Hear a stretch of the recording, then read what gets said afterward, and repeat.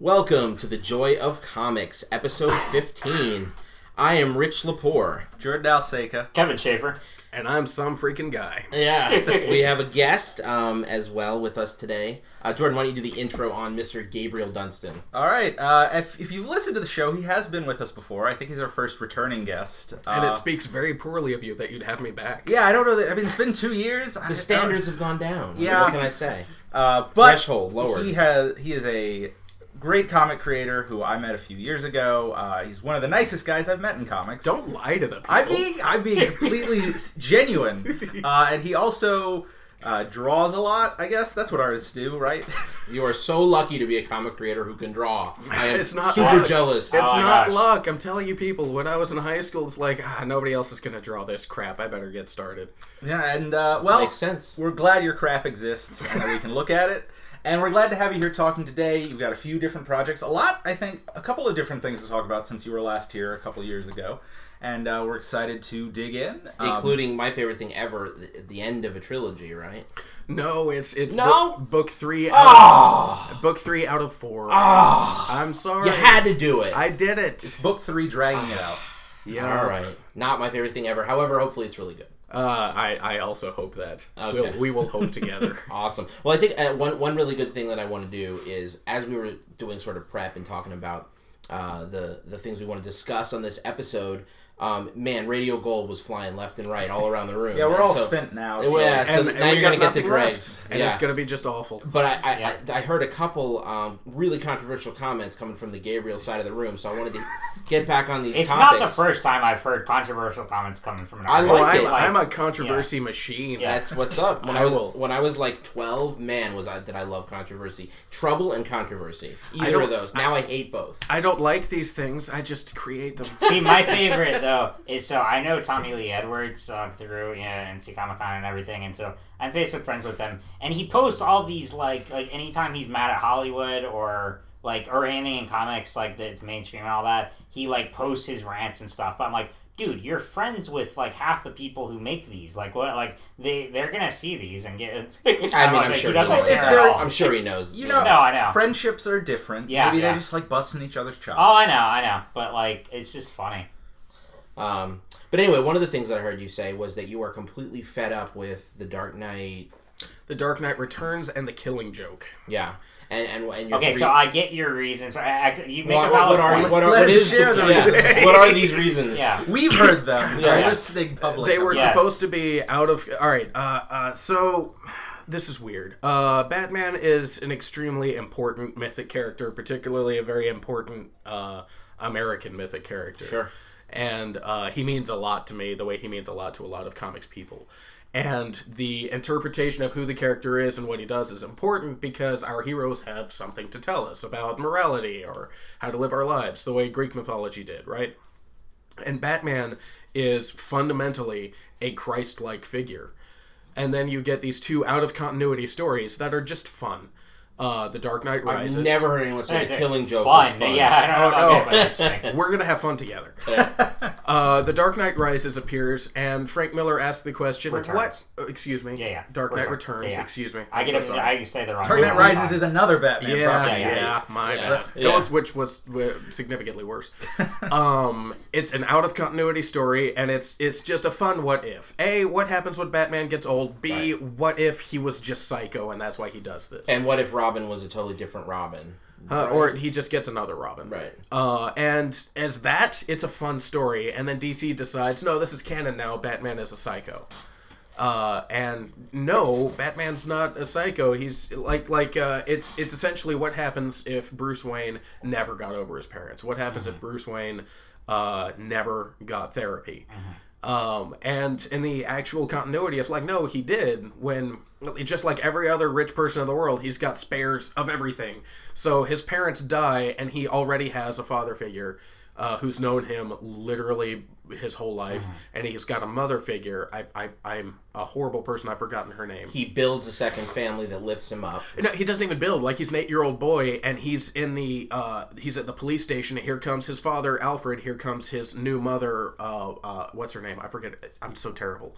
But she was a gifted psychiatrist who was a friend of her father's because he was also a doctor. And so, like, he got therapy from a woman he's known his whole life, a good friend of his family, like, from the word go. He had a mother and a father and a therapist, and so what you have is a character who just grew up as well-adjusted as anybody could be, who makes the decision that organized crime is what's choking Gotham City. I'm going to take my very Jesus-y walk through the desert, and his version was going to Japan and studying martial arts. Sure. Right. Going where nobody knows his name, and doing a lot of thinking, and coming back to Gotham with a plan. And he is going to sacrifice his health and his body being Batman, and he's going to spend every waking day as Bruce Wayne stuck in philanthropy. And the distinction there being, as opposed to revenge and anger, it's driven out of, like, honoring his father. Yeah. Because his father made the comment, this city is being eaten up by crime, and I want that to stop. So he honors that instead of being angry about the death. Yeah, so, like, his father was deeply involved in, like, the way you eliminate crime is mostly economic reasons, and his father was deeply, deeply involved in that. However, if organized crime controls every aspect of the local government, then any money you put into the economy funnels into the organized crime, and the effect never takes place. So the law acts as a shield, and the shield protects the just and the unjust alike. So the Isn't idea, that like the tagline from Law and Order? That at the beginning when they go in the justice system there are two equal. You ever see the beginning of that? No, I watched every single episode of Law and Order because it's a great show. Sorry. The idea is that the law is a shield that protects the just and the unjust alike, and the idea of Batman is the sword that attacks only the unjust. There's the idea of Batman as an agent of the police and the idea of Batman as a vigilante. And if you look up the Webster's definition right now, the vigilante is somebody who passes judgment over somebody and carries out a sentence.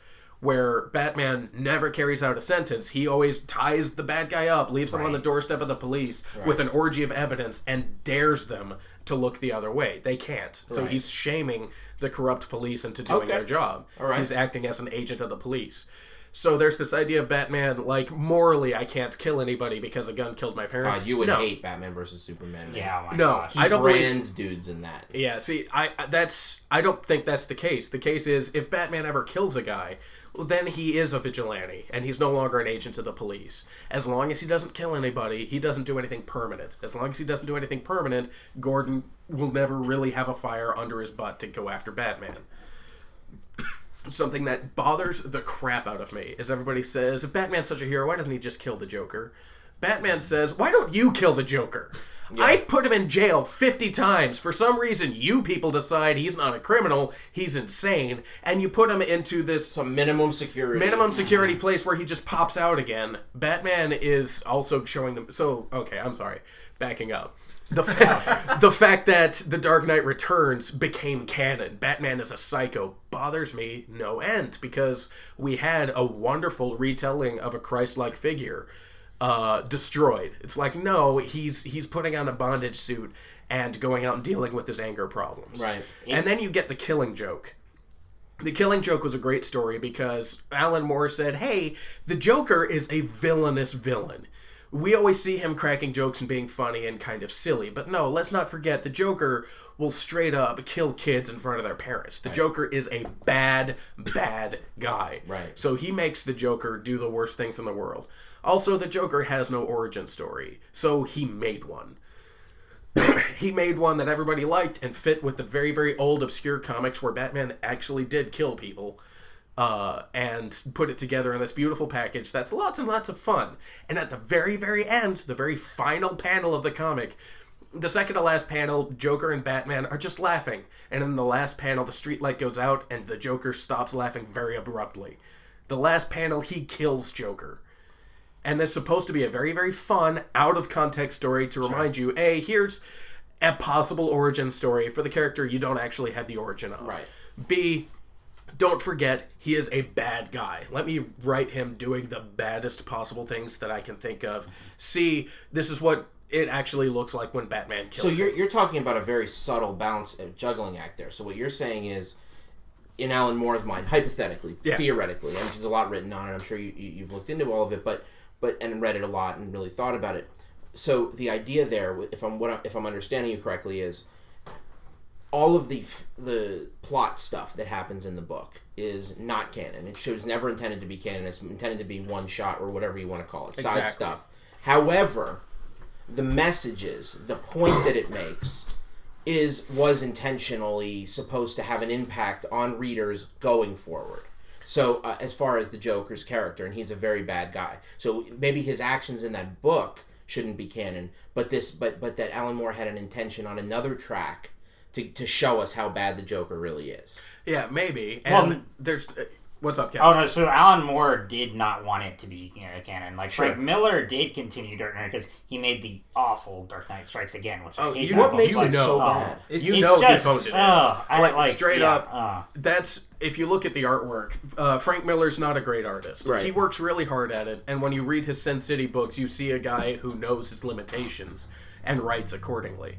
But if you look at the art for The Dark Knight, what is it called again? Strikes Again. The Dark Knight Strikes Again. Yeah. Yes. Just you're watching the man phone it in. He's like, I need to cash a check, and he's phoning in. The story is terrible. There's like a Batman creates like the street gang that his previous Robin, who wears a leopard suit with roller skates, is in charge of. And the plot is terrible. You see Two-Face again, but it's an awful version of Two-Face. It's not good. Okay. And that's the thing is Hollywood has capitalized on the popularity of Dark Knight Returns and made it into a canon, particularly in the DCEU. And I agree. I don't like that. I mean, because it works really well as a hypothetical story, as an experimental thing. Yeah. But like even with influence from it, which is okay. That's the thing, is making it into this totally canonical story. There's a difference between fairy tales and mythic tales. Mm-hmm. And fairy tales were, it's funny because, like, so many fairy tales we think of as kid stuff now, like the Puss in Boots story. It wasn't kid stuff when it was invented. Fairy tales were weird, subversive stories that court jesters would tell to nobility. They're just funny and weird and made to just kind of poke in a very safe way. Whereas myth was like, no, this is where religion is. This is where morality is. This is where we learn things about ourselves. So Batman is a mythic, like almost every superhero, is a mythic character where we have something to learn and a way to grow in terms of our humanity. And then you get The Dark Knight Returns and The Killing Joke. Those are fairy tales. Those are just, hey, isn't this some weird subversive thing? Boop, boop, boop. Because, like, when Puss in Boots came out, for those of you who don't know, it's the story of how a commoner becomes a lord and then a king. Hooray! Using a talking cat and an ogre. That story is hugely subversive. A regular guy can just trick people and become a king. That's insane. If it wasn't a silly story with a talking cat, that's blasphemy. Kings are kings because God wanted it that way. Right. So mythical stories about gods and kings and whatnot are important because that's where the morality of that society comes from. Right. And fairy tales exist to be counter to that morality in a safe way that's fun and kind of scandalizing in a completely safe way. So it'll be interesting. Just to segue off this a little bit, it'll be interesting when we do talk about your Purgatory Pub series. Considering that it does tackle religion and characters that stand for something and what they represent versus who they are. It'll be interesting to talk about all that stuff when we get to that. Yeah. Anyway, I didn't mean to interrupt. So yeah. Anyway, Killing Joke, Dark Knight Returns, done. Sick of their. Well, what triggered this? Is it part 3? Is it Master Race? Is that what did it to you? No, it's just going to so many Comic-Cons and this subculture exploding in the wild and unpredictable way that it has. There's, for lack of a better term, there's a lot of neophytes in geek culture. A lot of people who are just brand new. Sure. And it was me 8 years ago. Yeah, and so a lot of the old guard is like, here's Dark Knight Returns, here's The Killing Joke, you got to read these. Right. And the fact they're that those seminal. the fact that those are now canon, and so many people who are just discovering this entire world, this subculture, this mythical structure, or these multiple mythical structures keep coming up to me and talking comics. On the other, and I can understand how that would happen. Yeah. And on the other hand, however, shouldn't people be handed the best that the art form has to offer. So your argument is with the canon, not with the quality of the goods. That's correct. The fact that it's canon now is what kills me, because we had a mythical character who is, frankly, an incredible modern retelling of Jesus. It's a Jesus who kicks ass. That's incredible, because every modern retelling of Jesus, up to except for Batman, has been real people. It's been Gandhi. It's been Dr. King. So like here's a mythical character, which makes it safer and easier to explore. And then you get these out of canon fairy tales that just kind of ruin this wonderful. And it's such the song. a complex thing though to try to get a grasp on it. You're not wrong. I mean, it's the song. Think about like all the modern runs and all the different ways they've gone, and the new 52 versus the pre-52. Well, that's the trick. That's the thing, though, because those are the ones that when a movie comes out, you can put The Killing Joke, and you can put Year One, and you can put The Dark Knight Returns in a single. Oh, here, just read this because it's self-contained. And I mean, it's hard when Scott Snyder writes great Batman, but it's a 10-volume series. Yep. Yeah, and Batman began in the 30s, so you're not going to say here's some golden age. Yeah. The real problem is that I'm an aesthete. It's the classic song that you've heard a million times now, and you're sick of this song now. Yeah. That's... Like yeah. my favorite rock band is Rush, and everybody loves the Moving Pictures album. That was the seminal album, and there's lots of keyboards on it. And it's a 3-piece band, and the guitarist just can't stand how many keyboards they ended up using. Lifeson. Yeah, Lifeson. He highly underrated guitarist. So after Moving Pictures, they started the Victor Project. Just curiosity. No, it's his solo stuff that he did. It was really good. Anyway, I'm into it. I'm gonna listen to it.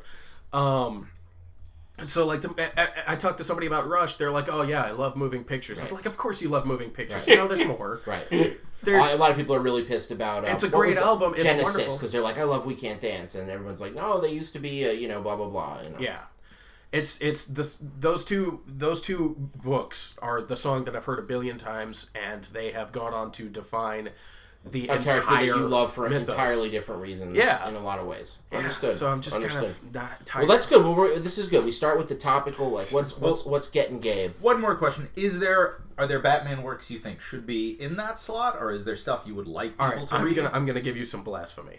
Uh-oh. I'm going to give you some blasphemy. Because I thought we were already there. Let's do it. If you like Batman and you want to get into, like, just deep into the great figure that is Batman, don't read any of the comics. Watch the original animated series before the character redesigns. Watch the Bruce Timm original series. That's the best. That isn't blasphemy. I would not dispute that. No, that's not That's blasphemy. the best Batman there is. Yeah. All right, my favorite part about that Batman is like, dude's a regular guy. Bruce Wayne has a full slot of charitable works to do every day. And so, like, the Bruce Wayne aspect is very, very prevalent. The very first time you see Catwoman, he catches her on a rooftop. He's got her by the ankle or something. She does a spinning kick, smacks him in the face, and then jumps 3 rooftops away. And Batman tilts his head to the side and goes, and then chases after her. That's awesome. Yeah. Just takes a moment to be human. The very first time you see Bane, Batman sees his car is smashed. And he says, this was done by human hands. Cut to commercial. You get back from the commercial. You see bat legs underneath the car. You hear a wrench going. Alfred comes downstairs and says, burning the midnight oil again. Batman rolls out and says, he trashed my car, Alfred. It's personal. And he goes back under. That's awesome. Right. Like, Batman is funny. Right. And they have other episodes where, like, there's this one Poison Ivy episode where he finds a secret lair and he hears a little voice say, Mama, and he looks around and he sees this plant seed pod open up and there's a green baby inside. And Batman freaks out and just... no, and drops his flashlight, and you feel this humanity freaking out. This is insane. The thing that did that for me from that series was the Clayface episodes, Feet of Clay. Those are my favorite 2 or 3 episodes. Absolutely. I think those are an absolute masterpiece about this actor who loses his identity. It's one of the reasons I love the Doctor Strange movie that was out recently. Is it's all about somebody who loses their reason to exist and brings it back. I mean, it just had a lot of depth to it. A lot of that the stuff. Mr. Freeze episode, the same way. Right. The episode where he meets Scarecrow and he infuses him with visions of his father saying, you failed me, son. Like, all that. Because that points to exactly what you were just talking about, how, Batman is not a vengeance-seeking, guy with, issues because his parents, it's that he wants to honor his parents still because he's still here and he wants to bring justice to evildoers. But that is a perfect moment that gets into his psychology and does it so well. Although Mr. not Freeze surprising. Episode, I'm sorry, go ahead. The Mr. Freeze episode, he spends the whole episode trying to stop Mr. Freeze. He finds out how Mr. Freeze became who he was, and Mr. Freeze freezes the guy who wronged him. Batman comes in, saves the day, Mr. Freeze is stopped, but the other guy, the rich guy who wronged Dr. Freeze, is still stuck in ice, and Batman leaves him there, brings a TV in, and puts a VHS security tape into the TV and shows that guy all of his rich friends exactly who he is. So he says, "What are you doing?" He says, "This is justice." He puts the tape in and he leaves. It's like Freeze broke the law and was trying to kill a guy, and that's not okay. So he goes to jail. Mm-hmm. But this guy over here is a villain. He may be a legal villain, but he is a bad guy, and all of you are going to see. Mm-hmm. And something that bothers me is like, Batman thinks he can solve all the problems with his fists. In the animated series, in the animated series, he barely does that. Like, he'll beat up some goons who are in his way, but almost every time he's dealing with the villain. Yeah. Like, the way he beat Mr. Freeze is he had a jar of chicken soup, a thermos of chicken soup, and he broke it on Mr. Freeze's, the helmet he was wearing? Yeah, his glass dome, broke it open, and so now searing hot soup is on this guy who can't stand above zero temperatures. Right. Like, it's almost always watching Batman outwit everybody. That's... Do you remember the Almost Got Him episode? Yes, so that was the best episode! My gosh. Okay, so that in was that the coolest. That one, oh my gosh, thank you. Because I could geek about this all day. But in that one, he's ahead of the game the whole time because that entire episode is the villains telling stories of how they almost got Batman and defeated him while they're playing poker. And at the end, and they tell their stories like Two-Face, Joker, Penguin. They all tell their stories, and then at the end, you find out that Batman is sitting at the table the whole time in disguise, and he has the whole police force with them because they got them all to confess, and they stop him. Yeah, it's just the animated series is watching this guy put himself in harm's way to outwit bad guys and put them in jail. Right. So and on top of that, it tells these 2 and 3 episode little mini arcs that are brilliant. I mean, it's a great show. I think that's definitely true. Joker is a bad guy who points an actual gun at actual kids, but he's also funny. Right. Like when the writers said like criminals are in real life oftentimes. They still have personalities. They're still human beings. I'm not saying that there's that any of that's redeeming, but I'm just saying that you don't usually get a monster that thinks they're a monster and is totally stone-faced. Maybe there are a few. But generally speaking, you get people that are three-dimensional. And also, like, as much as I love the Christopher Nolan films, the only bad thing about it is, so, like, I remember, like, when I saw Dark Knight, I saw it with a bunch of friends from church who were, like, non-comic friends there. But because it was so popular, people came out of that. And I mean, they were great, but people came out of there and basically tried to pose as Batman experts, and they said they knew and, like, we're just like, oh my gosh, that's the best movie ever, and I'm like, no, but you don't get it though. You haven't like watched the animated series religiously. This is a really good place. Let's just cut off because you get a little snob. But I like going on around. Oh, I am a lot snob. We have only just begun. All right. I love that movie. That's a good place to kill the Batman combo. But man, Batman is one of those topics, right? You can talk about forever. There's so much. There's such a depth of stuff. Anyway, you seem like you have somewhere to go, Jordan. Take us there.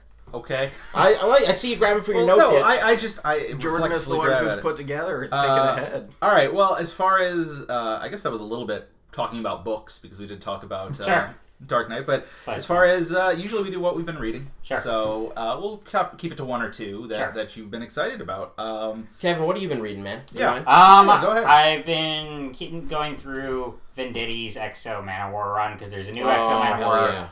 There's a new X-O Manowar coming up, and I'm trying to catch up on Venditti's run first. It's a pretty big run, right? Yeah, it's 12 volumes. I'm on like 5 or something like that. And so that's magnum opus-ish. Yeah. Mm-hmm. Yeah, no, Matt Kind has a new one coming. I think it just came out. I really love Venditti. I got to interview him last year. I just like. I think you and I were talking about it. He really is like Mark Waid in so many ways. Just his style. Yes. How he writes. Like, he's one of those strong mythic characters. And every time you read it, I'm overcome by the deftness of his work. Like he's just such a good writer. Similar also to like a Bendis. Yeah. But Bendis is wordy. Wade and Venditti are really good at being like terse. They're like comic writers. Right. You know what I mean? Right. They're like they just everything they do is pretty good to great. And then some of it's like, oh my god, I can't believe this. Yeah. Like if you read that Daredevil run, every word on every page, it's not like I'm like, oh my god, I just got bowled over with brilliance. It's like I'm having a great time reading this book. Well, man. At least to Wade, I feel like he's very good at knowing who his artist is and writing to their strengths. Very Absolutely. true. And getting out of their way. Absolutely. Very true. But yeah, Venditti is like the up and coming Wade, because Wade's getting there in the years, man. Right. So yeah, still going through that. I put up on the site. I've started going through. So, speaking of Daredevil, the new Running with the Devil event is going on right now. Oh, which is it? Like, it's pretty cool. It's like they've given Kingpin, Elektra, and Bullseye their like 5-issue miniseries, which I'm usually skeptical about those because I'm like, villains, supporting character spinoffs, like. You never know how those are going to go. Right. But I've been so Bullseye and Kingpin have come out so far. I loved Bullseye #1. I put that up on the site. It was just so Bullseye's been. He pulls out. off his mask and it's Colin Farrell underneath. Yeah, exactly. He's been sort of like he was thought dead for a while, but then of course through the magic comic book world, the Hand revives him and he comes back and all that. But what that book does a really great job, just in that debut issue, is making him so unapologetically evil. And just like, there's a scene where he's like flicking paper clips from the top of a building just to like mess with and kill pedestrians at the bottom of the street. But yeah, he's out on a mission. And that one is just like, it's got the very like Miller Klaus Jensen vibe to it, old school noir stuff. Kingpin is also really good too. I read that this week, and yeah, that's. Is that one take? I'm just wondering, as an overall tone, does that one go like hella evil quickly He's too? like trying to turn over a new leaf and all that. Okay. It's from the. I was wondering. I was thinking they couldn't all be this like impenetrable wall of evil. It's from the perspective of a reporter who's desperate for work, and Kingpin hires her to write about him, and because he's back in New York, but he's supposedly trying to turn over a new leaf. Rejuve his image. Right, and but it blurs the line as to whether or not that's a true narrative or not. Is the Kingpin still blind? No. He is, he is not blind anymore. Retcon. You gotta love all that retcon stuff, but yeah. That's why it's tough. I'm not trying to start it again, but like that's why it's tough to even look at the Batman stuff and try to make some sense of it. No, it's just not. There's You just so gotta much. go with what you find and go with it. Like that's why I didn't love the New 52 rebooting everything clean, but a lot of people liked it and got into comics through that, so I can't fault them. And certainly it gave you a jumping on point that was really, really solid. For me, I was all about those first arcs of all those series. Go ahead. Yeah. But yeah, and still reading Paper Girls. Still love that one. So what is that on 10 or 11 now? 11. Just the new start of the new arc. Wow, and you're still on issues in that one. Yes. You must love some Paper Girls. It's good. Yeah, it's good stuff. It's just good. Well, because I don't know where that story's gonna go. Originally it felt like a mini series, but then as it's an ongoing, there's a lot of different twists and turns, and I just really like those characters and the world building that Vaughn and Cliff Chang have done. So. Awesome. Jordan, what are you reading, man? A couple different things. Thank you. I've got. I'm trying to look. So I'm a lot of licensed stuff now that I'm looking at it. But Star Wars is still really good. Mm-hmm. The Marvel Star Wars. I read the 4th volume of the main series, which it's gotten to the point where it's a little more like adventure of the trade part of the series. And I know they have some more stuff like crossovers planned in the future that they just announced. Sure. That is in the news section that we'll talk about. But I read the Star Wars Han Solo miniseries, and did you like it? It might be my favorite Star Wars comic that's come out. It did a really whoa. Wait a minute, because I remember hearing about the Vader Down crossover, and it being like God's gift. Well, it's the best of the miniseries. Okay, and I would read an ongoing of it. Marjorie Liu writes it. She writes a great Han Solo and Chewbacca, and it's basically the premise is just he is doing a mission for the rebellion, and he's as usual, doesn't really want to do it itself, but it's this big legendary race across the universe that people die in, and he's always wanted to do, and he's like, sure, screw it, I'll do that. And it's just this race that takes place over the whole miniseries with like death traps and Imperials showing up, and it's a real fun time. Wait, the entire time he's in his ship? Well, I mean, they like land on planets at points, but for refueling, it is mostly takes place on the Falcon though. Oh wow. Okay, that's a tough thing to pull off effectively.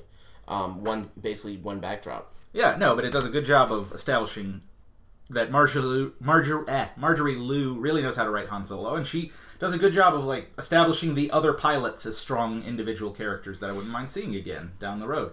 Mark Brooks is also fantastic on the art. Like, I remember when Cassidy was starting, he started the main series and did a real good job capturing likenesses. Mark Brooks does a fantastic job of drawing everyone like as they appeared on the screen. Sure. So I've been reading Star Wars. I love Marjorie Liu, so I'll check it out. Yeah. The other big thing I've read was I finished Buffy Season 8. I finally got through the end of that series because I'm a big Buffy fan, and I dragged through those comics a bit because that Season 8 does drag a good bit. But it ended strong, and I'm excited to read the next. The biggest thing, and I know Gabe has at least seen this because there's video graphic proof of it on the internet, is An Unlikely Refugee. Oh, yeah, I just read that. Yeah, by Max Miller Dowdle and Morrow Dowdle. And it was really good. It was so good. I was really impressed. Like, it was this beautiful, succinct, very eloquently written. Yeah. I remember... Why don't you tell everybody what it is so they understand? I know we talked about it a little bit before, but... it's basically a story of a Burmese python that was found during the... And now I'm going to forget details, but you're here. The Vietnam War? Yeah. Found early part of the war. Early part of the war was found and kind of taken in by American troops and was smuggled back into the United States, where it lived at the North Carolina Museum of Art History? No, it's the Science Museum. Science Museum. Lived at the Science Museum the rest of its life. Kicking it, chilling. More or less, yeah. Around. All right, my favorite part of the book, it's this huge constrictor snake, and it cannot stretch out in its enclosure, so they would let it out at night. So they would, like, during the nighttime cleanup, they would open the cage and let this python out to just squirm around and just take a look while they were cleaning up. That's awesome. That has not happened to any other animal, and it hasn't happened since, but just that's an incredible part of the story. It sounds like that snake won people's hearts. It did. How does a snake do that? It became like unofficial mascot for the troop. It was part of it. Was very docile. All things. I mean, like there's a really good scene where it kind of... It's also a constrictor, not a poison, right? Right. Yeah. So that's a big factor. Yeah, and it's you don't want a poisonous snake slithering around. That's not to say it wasn't a wild animal. There's a really good sequence where it just kind of thrashes out at its handlers just to show it can, because the whole thing's written from the snake's perspective, and they kind of get into the head of the creature, and I think they do a good job of very characterizing. Artfully done. Yeah, very artfully done. And the whole opening, obviously before George was found, and they found out after death that it was a female snake. But they kind of just imagine what George's life was like before found by humanity. It's the stunning twist at the end. George is a she. That's not that stunning. No, but it does a great job of showing what life in the wild would be like and getting very, very just beautifully illustrated. Colors, the kind of metaphysical cosmic imagery that shows up. Did they write and illustrate it together, or how? What is he? Okay, yeah. Gotcha. Morrow is she was at one point in an MFA program for writing. Oh, cool. She has since become a physician's assistant for a She's a psychiatric doctor or physician's assistant. Sorry. She was also a captain in the Air Force. Wow. Yeah. And Max is a classically trained painter who is from South Carolina but studied in Florence, Italy. Wow. So they are perhaps the two... Legit. They're one of the most interesting... They're one of the most interesting husband and wife teams that I've ever heard of, let alone met. And let me tell you, these people... I think that everybody could be summed up somewhat effectively in one word. Their word is warmth. They're just the warmest, kindest people you'll ever meet in your life. Very, very friendly, and it's never the condescending, like, oh, we're talking, I'm gonna suck it up and be nice to you this time. No, they're super smart people, and they don't hide that. Yeah. They're just genuinely some of the friendliest people you'll ever meet. Oh yeah, I met Max a couple times. He's awesome. He's a sweetheart. Yeah, if you're in the North Carolina area, he's pretty much a regular at the show. Oh, yeah. Around here, go up to his table, say hi, buy this book because it's really good. And if you're lucky enough to meet his wife, she is also just one of the sweetest people in the world. She's fantastic, and they both worked very. How do I put this? Like in the Scott McCloud Making Comics book, the essence of what makes comics magical is the dance between words and pictures. Right. And they nailed it. Definitely. They killed it in that book. It was great. That's awesome. That's what's up. Having a good collaboration is pretty crucial. So that's awesome. They're in a pretty good position to have learned how to collaborate. Yes. I cannot wait to see what else they do. Yeah. They did a short story together for an anthology. Yeah, for the speculative relationships. Right. Yeah, And I read that too. That one, the book that we're talking about now, unlike Refugee, was penciled, inked, and colored digitally. But Max is an oil painter, and what he's going to do from now on is oil paint all of his comics. So tell me the anthology title again? Speculative Relationships. It's like a sci-fi near future romance anthology. Yeah. I think they're working on the third one. That one he painted black and white in oil paint, and it's marvelous. Also, the two lead romantic characters look suspiciously like Max and Mara. That's what's up. That's cool. I know that was a long time in the coming, that project. He was working on it for many years. Yeah. I remember hearing about it a couple cons ago. And it has materialized. That's cool. And if it was possible, this is a really geeky thing to talk about, but the trade dress on his books, oh my god. Dude. He has the prettiest looking books. He has got the prettiest stinking books. The Unlikely Refugee is like foil, is spot UV gloss, and it's got a satin finish, and the title letters are debossed into the, yeah. He knows how to make a pretty book. That's unbelievable. It's unbelievable. I think that's one of the things I asked him about when I saw him most recently, and he was like, "Yeah." So we went up to the people who made our last book, and we were like, "Yeah." So I know that book looked amazing. I want to find a way to make this book look even better. They did it. Yeah. It's pretty amazing. I mean, these he's books setting the bar too high for schlubs like me. Well, I'm not catching up to that. I hear you. Anyhow.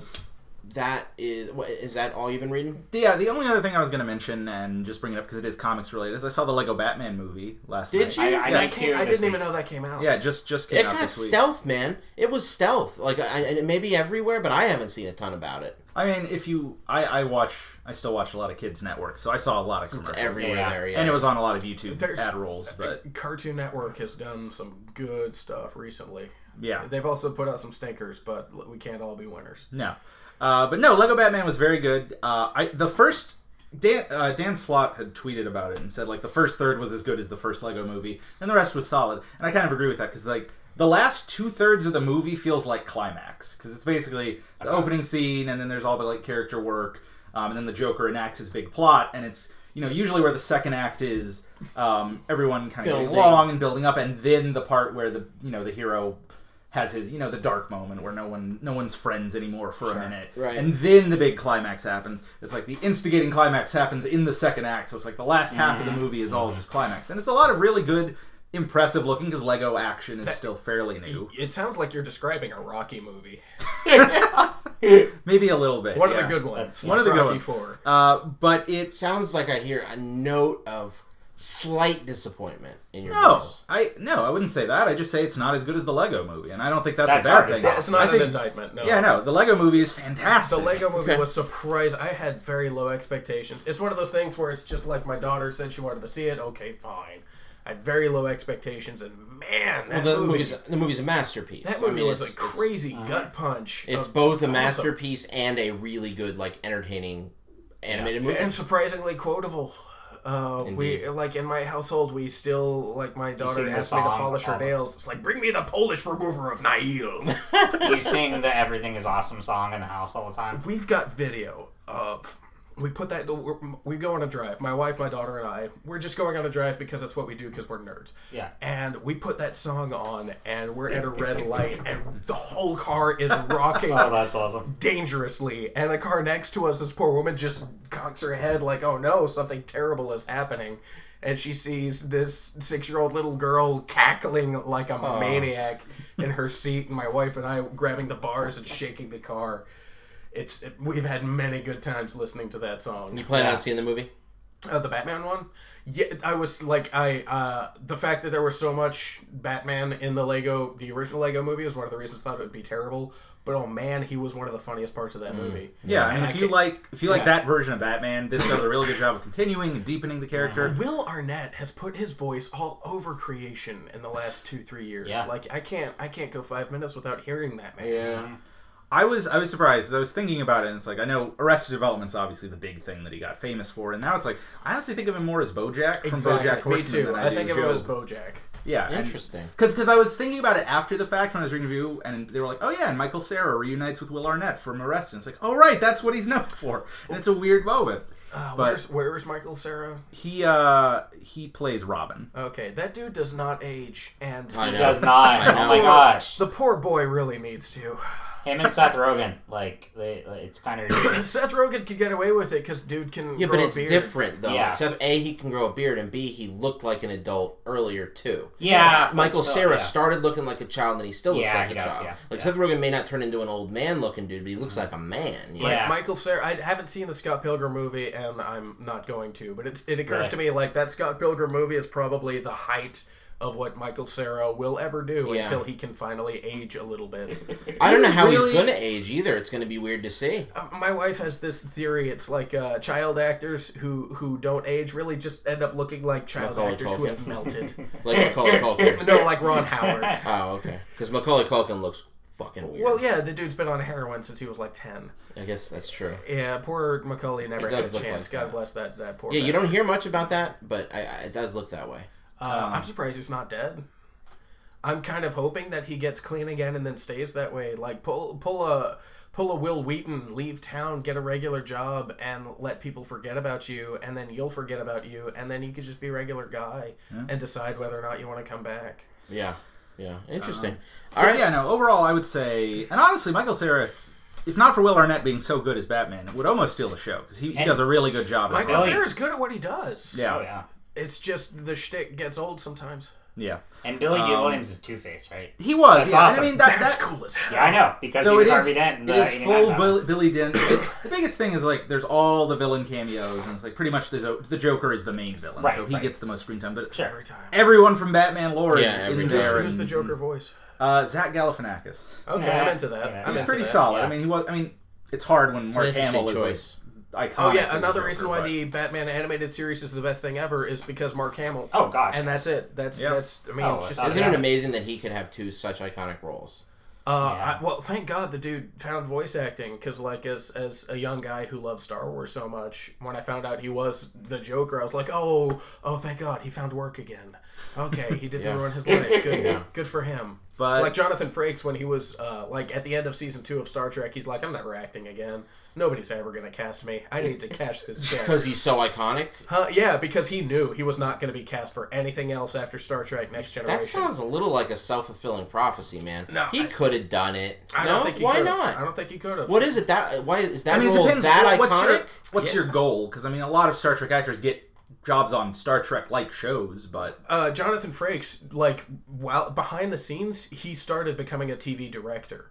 And you'll really appreciate this. Some of the directed best Shield episodes. Like, if you were to name me your favorite episodes of Burn Notice, there's a 3 out of 4 chance Jonathan Frakes directed those. No. He directed Yeah. Agents of S.H.I.E.L.D. Dude, Burn Notice Yeah. rules. Burn Notice rules. He directed a lot of their best episodes. He directed a lot of Deep Space Nine, some Good of my for favorite him. episodes. Good for him. So, like, he saw the writing on the wall. He's like, I'm going to just ham as Riker as hard as I can, and when Next Generation is over, I need to be behind the scenes Right. to still have work. Right. Interesting. And it's worked out for him. He's one of the funniest, most upbeat guys that you'll meet who did Star Trek because he saw the writing on the wall and adjusted accordingly, and he's just fine with That's everything what's that's up. happened. That's what's up. He's got my favorite part about it is his nickname on the set is 2 Takes Frakes. Oh, really? When people show up and read their script, they're like, "Oh, Jonathan Frakes is directing today. I'm getting home early." So, because what would happen is he would do a scene twice. He's like, "Okay, good, do it again. Okay, cut, moving on." And the actor would be like, "Moving on? We only did it twice." It's like, "Yeah, did you screw up? Did you screw up either time? Oh, well then we're moving on." Right. So that's just beautiful to hear. Dude takes Frakes. Everybody loves him now. Simplicity. He's certainly not like what's that guy that takes a million takes? The dude who did 7. Stanley Kubrick. No, Fincher. David Fincher. Yeah. Fincher Both is of them. notorious. Yeah. Awesome. So that ends what you've been reading. Yeah, I would just watching. say it's definitely worth seeing if you like the Lego Movie. This is a slightly different tone. It's more superhero focused, but there's a lot of great humor, a lot of the same type of humor in the Lego Movie. And I was surprised by how good the Lego Ninjago movie looks, because I saw the trailer for that, and it seems very much in keeping with the tone of these two films. No, so Ninjago is actually a really good universe. When I was doing some babysitting stuff, strangely working for a CEO and his kid, and I felt like I was working for his kids, but I was taking care of his 3 kids sometimes as part of this very odd job I had.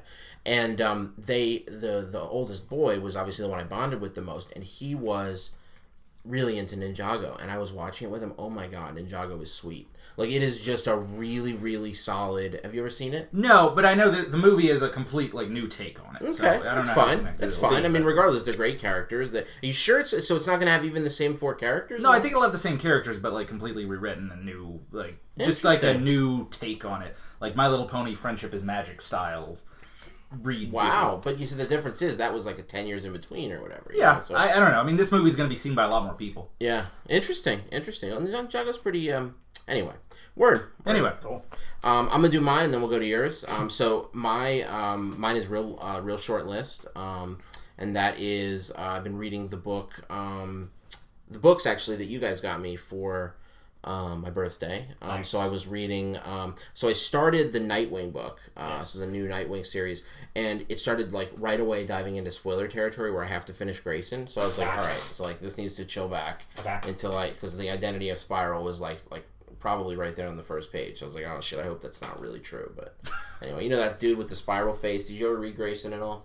Grayson's sweet. But I will. Grayson's freaking sweet. But anyway, there's this dude, and it was one of the most compelling things about Grayson is there's this dude who runs so the idea of Grayson, for people who don't know, is he became a special agent. He supposedly died, quote unquote, and in the comic book and in the Nightwing book, and then he goes undercover as a secret agent for this group that's probably bad. In fact, I think it's pretty clear they're bad guys, but he doesn't realize that they're called Spiral. First book and the first trade is called Grayson, Agent of Spiral, and Spiral's an acronym for something that I don't recall. It's a comic book secret agency, I would assume. Yeah. But anyway, there's this dude who's the head of Spiral, and he's real shadowy and shit. And he wears a top hat, kind of looks like the male Question, and he's got this spiral over his face that I guess it looks like a hologram, and I was like, that's mad intriguing. Anything that I don't know the answer to, or there's going to be a reveal. Sounds like a Batman Beyond character. Watch out if that's spoilery. I don't know. Okay. No, you didn't go anywhere yet. But if you're going to mention this Batman Beyond character and their identity, it might be that they pulled from that. Okay. Well, for anyone listening at home, watch the Batman Beyond animated series. It was great. Also great. It was lovely. Yeah. Anything from the mid-90s to the Tim mid-2000s really is pretty solid. Yeah, they picked up the Bruce Timm flag and started running with it, and they made it was a fun series. Yeah. And they weren't afraid to do new things. And they were able to, too, because they gave themselves a completely new setting and ability to do that. It's not like what, for example, that Gotham stupid series on TV has done, where they basically pigeonholed themselves ridiculously. Let's tell the origin story of all these characters. Oh, but wait. We know exactly what happens to all of them, and exactly... I mean, it's so, hemmed in. So ridiculously. But now you are describing the reason why I'm never going to watch that series. Oh, God, Because, no. do you see they're making a series about Gotham City when Batman is still a young kid? Oh, that sounds horrible. Never mind. Pass. Do you realize that something happens on that show where there's a character where they're what do they do? They age them up? What happens? No, they start... Well, that show's gotten really gonzo, and I still watch it, and it's delightful, but because it's so... They've honestly gotten to the point where they just said F it, and now it's nah, all the villains exist, and Batman's just a kid, so no one... Now it's Jim Gordon's a bounty hunter. Chasing down... And the only way... Oh, dude, it's worse than you even... For those of you listening, Gabe has his hands on his face and he's just weeping. But but yes, at the beginning of season 3, because they have young child Selena Kyle and young child Pamela Isley, except she's called Ivy Pepper in this, so that people know she's Poison Ivy as a kid. And at the beginning of season 3, she gets attacked by a metahuman that ages her into her 20s so that she can be a sexy vixen. So he steals her youth from her so they can age up artificially the character. It's so bad. It's so. And then I was just like, so I good, got an bro. idea. Why don't they take that same villain? Is what I told Jordan when I heard it. Take that same villain and like age up Bruce so we can have the Batman show. It should have been all along. And Jordan's like, yeah, they killed that. They killed that guy right away. Yeah. So they just wanted. It was a device. Don't It was worry, just a I've fucking never watched shitty one mechanic. episode. Anyway, so you dropped Nightwing because you didn't want to. Yeah. So I was really enjoying it, but I had to stop. And then the other one was Detective Comics, which Jordan picked up for me for my birthday, and it is I'm in the middle of it right now. A phenomenal book. I mean, I think you said it was one of your most anticipated of the new Batman books, right? Of the current Batman writers, I like Tinian a lot, and I like the Batman family characters, and that's what this book is. Batwoman and Spoiler and Cassandra Cain and I think Tim Drake. Mm-hmm. Yeah. You know, the thing about it that's and Clayface. And Clayface as a hero. Love Clayface. The thing about the Detective Comics book, and it's been this way, you know, for a while, is that it's much more like adventurous and less like digging deep into the character. It's much more like here's an adventure he's going to have, as opposed to the psychology, you know, deep dive that Snyder's whole run was in a lot of ways. You know, it was very much like psychological and, you know, what does this mean, and et cetera, et cetera. And so I gotta let the dog. You keep talking. Okay. Yeah. So you know, those books were always like you start out the Snyder books, and it would be like, this city is dark. There's darkness in every rafter. As I grew, the city grew with me. I mean, just very, and it's just very much like using Gotham as an analogy for his psychology, and it just always went very psychological. And what does the Joker symbolize? You know what I mean? The Snyder run is very much like that. Oh, absolutely. Whereas this book is just fun, swashbuckling adventure. Some shit goes down. Heroes get together. It's a really nice team. So it's just a really fun, believe it or not, Batman book. That's enjoyable. So anyway, those are the books I've been reading lately. And you know, as a side note on that, when you're talking about Grayson, so Tom King was the writer on that, and he's writing Batman now. And the thing about all the special agent stuff, you know, he was a CIA agent. I do know that. I met him, yeah, and he's amazing. We met him, and he's so unassuming. Much like a secret agent might be. Yeah. And he's just this dude. He's just a dude. He's just a dude. He's a you dude, see him and it's just like, but hey, he's what's so up? prolific and he has so much experience. He's so talented. And I think the day that you just like got blown over onto the floor was when you read The Vision. Oh gosh. I mean, ever since then, Tom King has been synonymous with excellence in your mind, I believe. Absolutely. Oh, yes. Absolutely. Awesome. So Gabe, take us home.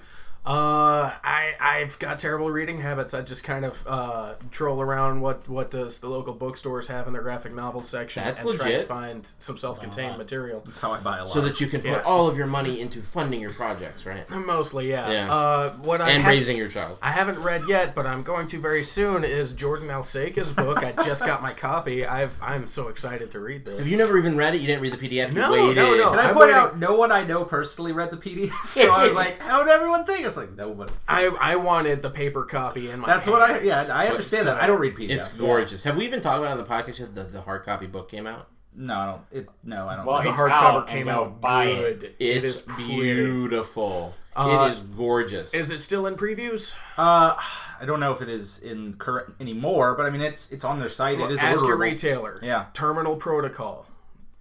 Find it. Yo. It's awesome. It's potentially in a store. It actually had pretty good pre-orders, so you might see it at your local shop. It came out this past Wednesday as of recording. I had a very nice... Now, is it a one-shot? It is a one-shot. It's a one-shot. Do you know how amazing that is?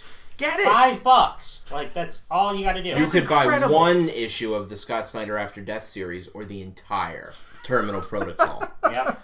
So I just read Unlikely Refugee because I got my my copy from Max. It was brilliant. Thanks for talking about that, Jordan. Mm-hmm. I've just got Jordan's book. I'm going to be reading that at home. I'm rereading. I just got back my all my copies of Black Sad, so I'm rereading those. Oh, such a good series. Do you have those beautiful hardcovers? Yes, I do. They're so I've got gorgeous. the Dark Horse hardcovers. Oh, that series is so cool. They're beautiful. I got to. Would you believe this? The artist, his name is Juanjo Guardino, I think. I'm not sure. I think you're exactly right. Yeah, that sounds right.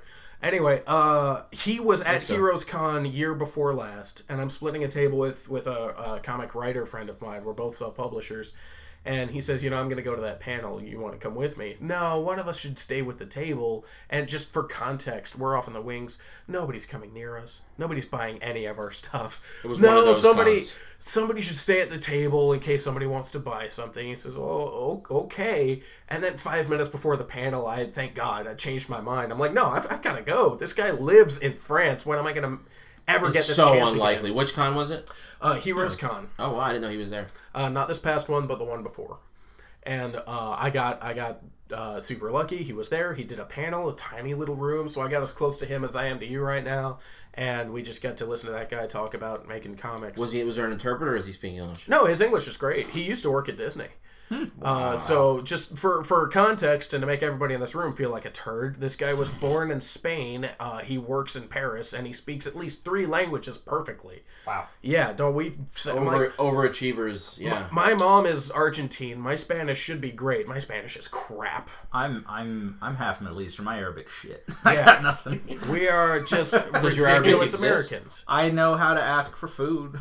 Wow. Yeah, me too. Because the one time I The visited only thing Argentina, everybody's just offering me food. All I have to say is, yes, more meat, please. No, That's I also it. know the curse words, but that's any foreign language that you kind of partially know.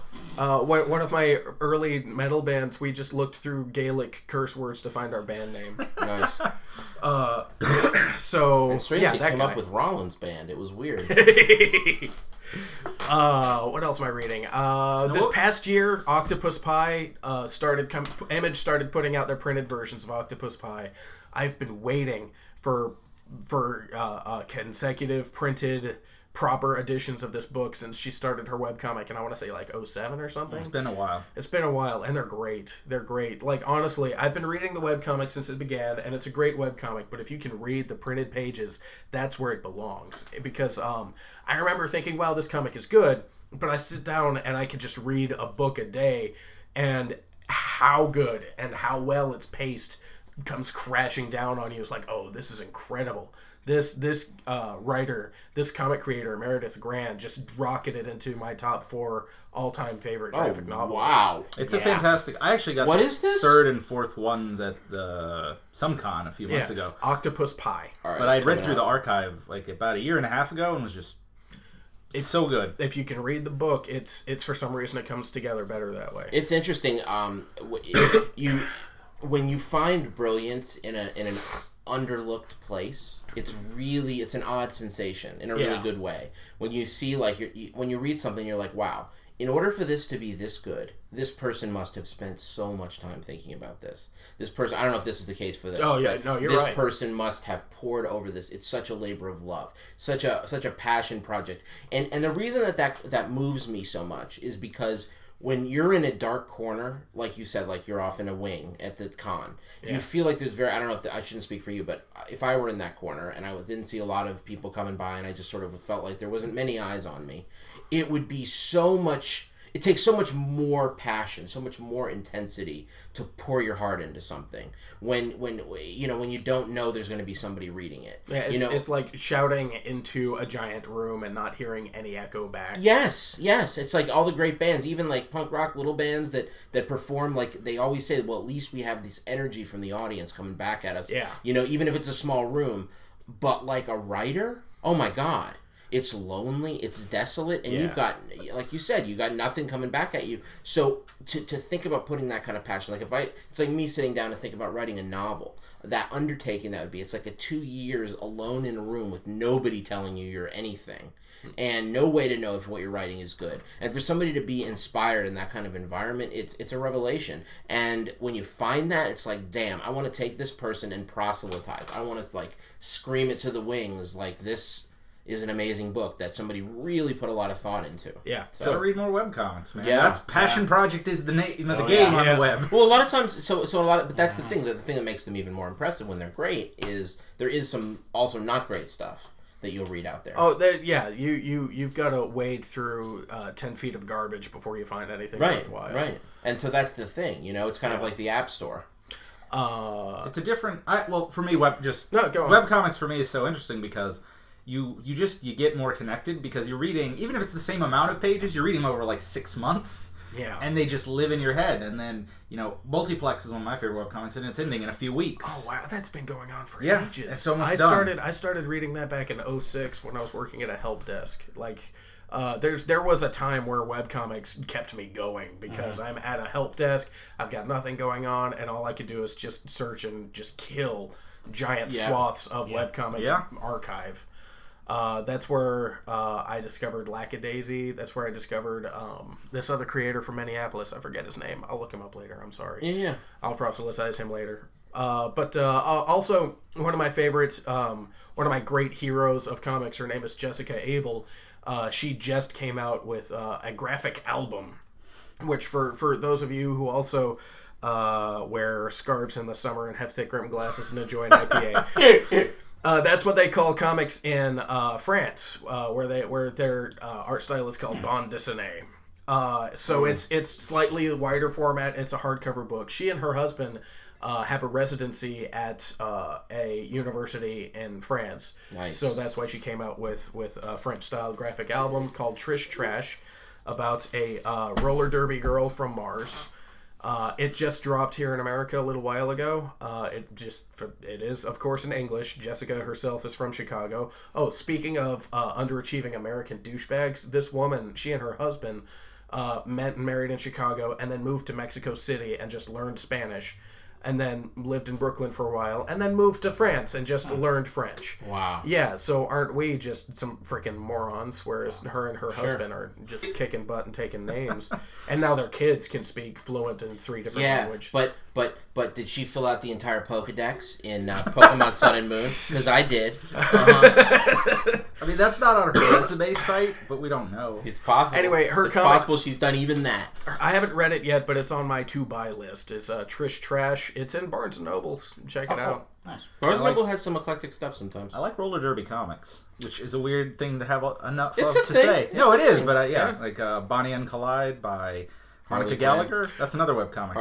Monica Gallagher. There's a lot of, roller derby took off in a big bad way in the past 10 years, and let me tell you, you will hear the coolest names for anyone in the world if you listen to roller derby names. Trish Trash, I mean. Lady Smackbeth. Awesome. Minerva McGonagall. That's good. There's this one roller derby girl here in Raleigh. Her last name is Slipsky, and her name was Pink Slip. That's awesome. So yeah, I'm gonna fire you, mother. Yeah. So just throwing that out there. If you get a chance to see roller derby live, do it. Awesome. If I ever find enough drummers and I have enough time, I will make a small drum line to go and cheer on the Carolina Roller Girls. Word. Yes. Word. All right. Does that conclude your what you've been reading? I have been talking for an hour and saying nothing. So yeah, I wouldn't say nothing. I wouldn't say that. One book you would really like, Gabe, I think, is so one of my favorite short stories is Neil Gaiman's How to Talk to Girls at Parties.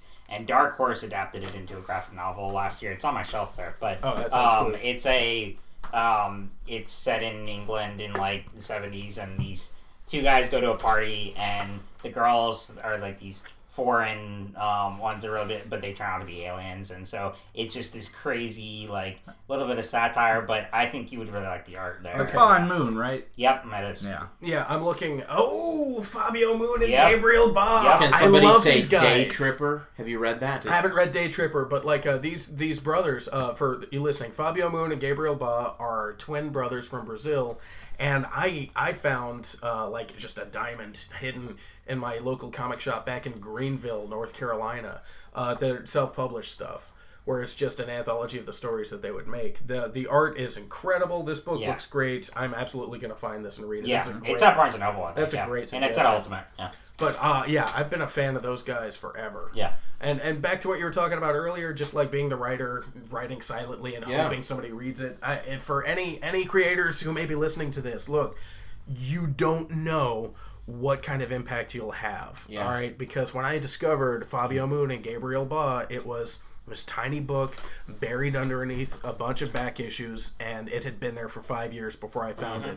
And it was a huge revelation when I did. And I mean, it was 5 years after they had made the book, and I was discovering it for the first time. Right. You don't know the impact that you can have. You got to make your stuff, put it out, and then hope. hope and have faith that maybe someday it will. And also, if it affects one person the way that affected you, you've kind of won. I mean, Maybe. that's winning at life. No, it is, in a way. I don't know, man. If I make my thing and I'm still starving, I wouldn't say that I'm winning at life. All right. I hear you. I mean, that's another perspective, but I got you. Word. All right. I heard that. I kind of plagiarized that from Deadmau5. No. Hold on. This is funny. So, it was Deadmau5. I didn't mean to. No, lay it out. So Deadmau5 is obviously like this DJ dude, and he wears like the not a Mickey Mouse, but it's like this mouse with like it's like a helmet. And so I don't know if you guys have been on YouTube lately and seen, but there's master classes always advertised now. And so Deadmau5 has a digital music production masterclass, and he's on there, and like the dude is like, his advice is all like, it sounds so like unenthusiastic the way he tells it. He goes, if you're nervous about getting on stage and you're like worried about people looking at you, take advice from me, put on a big fucking helmet. Like that's that kind of advice, you know what I mean? Because then nobody can see your face. But he had one in there that he was like, when you put something out there, if it even affects just one person, that's amazing. But there's one way that you're damn sure it's not going to ever happen for you, and that is if you don't start now. Or something like that. And I was just like, damn, dude. So anyway, from all of this really shitty minute and a half long masterclass commercial, which I've seen a lot, the one thing that resonated with me was he was saying, you better start now if you want even one person to be touched by your work. Yeah. So, if that masterclass was a documentary, I'd watch it, but I'm not paying for that masterclass. No. I'd pay to see that documentary because I'm curious to hear what this guy's got to say because I've been listening to him for ages. Oh, okay. But I'm not paying for that masterclass. It's like they're $500. I want to do the Sorkin one, but I don't have $500 to blow on that guy. I would say just start writing and just do it because it's 2 years. Honestly, today was surprising because Facebook has the memory feature. And the memory today was 2 years ago where it was like, hey, I started looking for an artist for my for my story. That's awesome. If you know anybody, and I shared a link to like a digital wedding. So it took about 2 years. Posting. Yeah, it's been 2 years since I really started looking, and it's like now it exists. And now I've got one in my hands, and it's the best thing ever. It's baller. News. All right, we got a few quick things. I don't know how much we'll have to say on any of it, but the Batman movie. When is that ever true? No, I'm just kidding. Go ahead. The Batman movie has a new director apparently. They said that it's the Matt Reeves, right? Matt Reeves. Was that War of the Planet of the Apes? I haven't really watched the modern most recent. The most recent one, yeah. He's been on that. On our last episode, the January month one, we talked about when Ben Affleck left. So, but yeah, I mean, he was on the short list of directors, so he's on there right now. Whether he'll stay on there or not is, I mean, we'll see, because The Flash has changed directors, 3 times now, so we'll see. But, I mean, I think he's but it's probably Batman. Flash is one thing, but, like, making a Batman movie, like, very few people that aren't Ben Affleck are going to turn that down. But I think what's interesting to talk about that, and you were touching on it earlier, Gabe, in our pregame, and that was... sports metaphors. What's up? I'm a huge douchebag. But as we were pre-gaming, we tailgated, shotgunned a few beers. Oh yeah, dude! It gets the juices flowing, man. Yep. That sounded terrible. I talked about batting averages. Everyone was riveted. It was great. Did you see the Patriots game? I actually did. I know. I didn't. Sure you did. I heard. It must have been very exciting. It was the biggest comeback I'm ever. gonna be straight with you. I absolutely watch professional darts unironically. That's what's up. I saw your dartboard was off. Yeah, I'm still a little upset about it. That's what's up. Okay. So, what was I talking about? The Batman movie. Oh, yeah. So what we were conjecturing about in our pregame was what made Ben Affleck leave this project, because, and I brought this up last time, and it still fascinates me, and I want to hear your thoughts on this. It is worth noting, this episode, with the way the episodes are going to come out, you're going to hear the discussion we are now just referring to after this discussion. Yeah. So, but... That said, yeah. Okay, alright. So Ben Affleck, the whole reason he got involved and started playing Batman, supposedly, and a lot of I bet you there's 100 articles you could find online that say this, like Ben Affleck's caveat to being Batman was, I get to direct the Batman movie when it comes out. I get to write it and I get to direct it. Otherwise, I'm not going to be Batman. And they were like, yep, you can do it. That's it. And he was like, great, I'm Batman. And to give that up now, it's like, it blows my mind. Mm-hmm. And I just wonder why. I have heard him talking. I mean, it's, this is all speculative, but I think he was getting really fed up with the clickbait and all that because, I mean, when you're attached to a project like that and it's still a long ways off, you're still going to get hammered by fans endlessly for bits of information. And, you know, he just came off writing and directing and starring in another movie that was more a passion project. And Live by Night. Yeah. But, Is that what it was called? Yeah. Oh. And This is gangster it was like a It bomb didn't really before it do- even came out. Yeah, it didn't really do that well. It's like the first Ben Affleck directed movie to like not do well. Did he direct, what was it, The Accountant? No, he was in The Accountant. However, if you walk into any Walmart, there's a big standee about The Accountant in the front. They bought that real estate, man.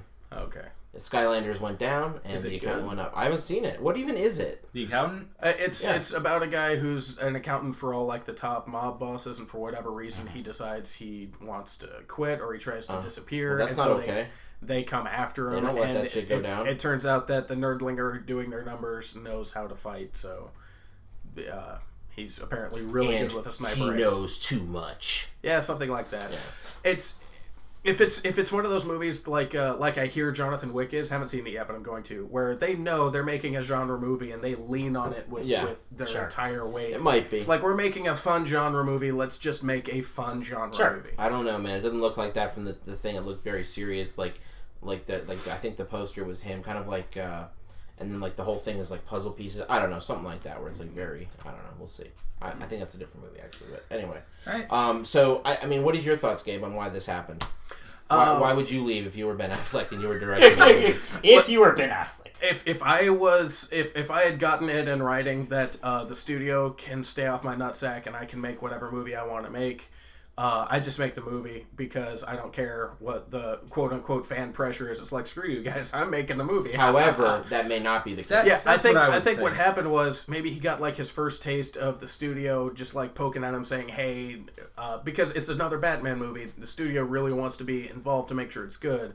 So between the fanboys, which he thought he was used to, but now it's a Batman movie that he's directing, and it's a whole new level of guys like us poking at him, and then a studio also poking at him, he's like, you know what, never mind, I really don't want this headache.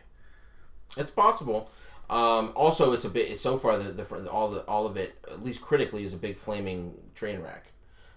So that may change. It could have changed. That's Batman what I could have hear been the about change, rumors for every DC movie upcoming. So What I don't know. would assume is he signed a contract to play Batman. He probably hadn't signed a contract to direct yet, and if they were meddling, just say, F it, I'll play Batman, but I'm not going to be responsible for a movie that you've tinkered to death. I mean, I would assume it's like why Edgar Wright left Ant-Man, where it's like they just couldn't come to a creative agreement on where the thing was going. Sure. Yeah, I can see that. Interesting. All right, next story. Legion premiered. The dude, FX yeah. series. What do you think? I enjoyed it. I thought it isn't an X-Men show. I mean, it's a psychological drama in the vein of Noah Hawley. It's a Noah Hawley? Yeah. Hawley? Whatever. It's a show by him, like the Fargo show, not anything super X-Men. Although they I might think be very doing different. Mojo, I think. That seems to I be saw a your possible tweet. thing. Yeah. Which is weird, but, I mean, I don't think they'd ever make Mojo the villain of an X-Men movie, so maybe they'll just do a reinvented version for TV. Sure. Well, It seems like Mojo exists to be funny. Yeah. Like Mojo is their version of a Lobo character, where it's just like, no, we want a character that embodies comic relief. Well, this show, although it has some small comic relief, is very serious. And it's interesting. So I would actually disagree a little bit on the Noah. It's similar to Fargo, Noah Hawley vibe, because I feel like that show was very plot driven. It had good characters, but it was very much a plot. Here's some really interesting characterizations, but I don't think it went really deep into the psychology of those characters. I mean, whereas this show is all about like going really deep into the psychology of the character. I just think they're very, although there are obviously similarities, they're very, very different. I mean, they're even different types of shows. I mean, they're different, but two things. First, I would say I'm more saying it's a prestige drama than it is a comic book adaptation. Got it. That makes but sense. But also, I think it's unfair to draw, a line with 2 points where it's like, because, I mean, he made both of them and they should be different. He shouldn't just be doing the same show. Exactly. I just get the sense it is the show he would want to make. No, absolutely. I mean, that's very clear that it's very different than any superhero thing you've ever seen before. For me, the jury is 100% out on it. I watched it. I found myself enjoying it. Certainly not in love with it.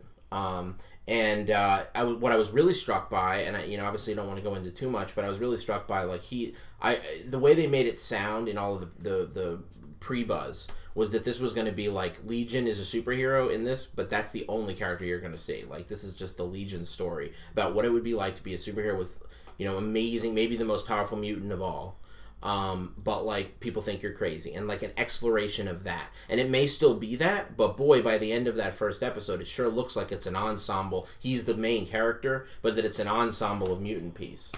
I went into it. I didn't love the first season of Fargo. I thought it dragged in the middle, and so I liked the first season of Fargo overall. But to me, I thought this was on par with that. So I'm excited to see where it goes next. But my expectations aren't through the roof. Yeah, for me, I think Fargo, as you remember from my talking about it, I think it's a masterpiece. I think every minute of it is genius, and so for me, like comparing the two, obviously that it doesn't grab me the way that does. But we'll see. We'll see how it turns out. The critics seem to love it. They've seen 3. I'm going to. I haven't caught it yet. Critics have seen 3, so that may have something to do with it. And I do know that it changes tonally, plot-wise, quite a bit from the pilot, which is like an hour-and-a-half opus pilot, like a lot of things tend to be these days. And then the next 2 episodes are more 44-minute typical length fare. So cool. We'll see. Okay. To be continued. Marvel announced their next big event, which is this. I mean, it know. happens every year. Which is Secret Empire. It seems like more frequent. Than Didn't that. Civil War? It just kind of ended. Yeah, that's the thing. Civil War started in that's the thing. Their events last 9 months now. Yeah. So yeah, it's basically going to be the big event based on Nick Spencer's Cap as a Hydra agent. Yeah. 2 ongoing series. I know. Gabe looks unhappy. I don't really care. Yeah. What do you think about all this? I can't think of a nice way to say it. I think this is the reason I stopped reading superhero comics, because this is all bullshit. Yeah. It's like, here's Captain America. Captain America is Chris Evans' movie, the very first Captain America movie. That's him. That's the Captain. Like, that's our Nazi punching hero. The embodiment of what an American hero is supposed to be, as written and lived by Jack Kirby.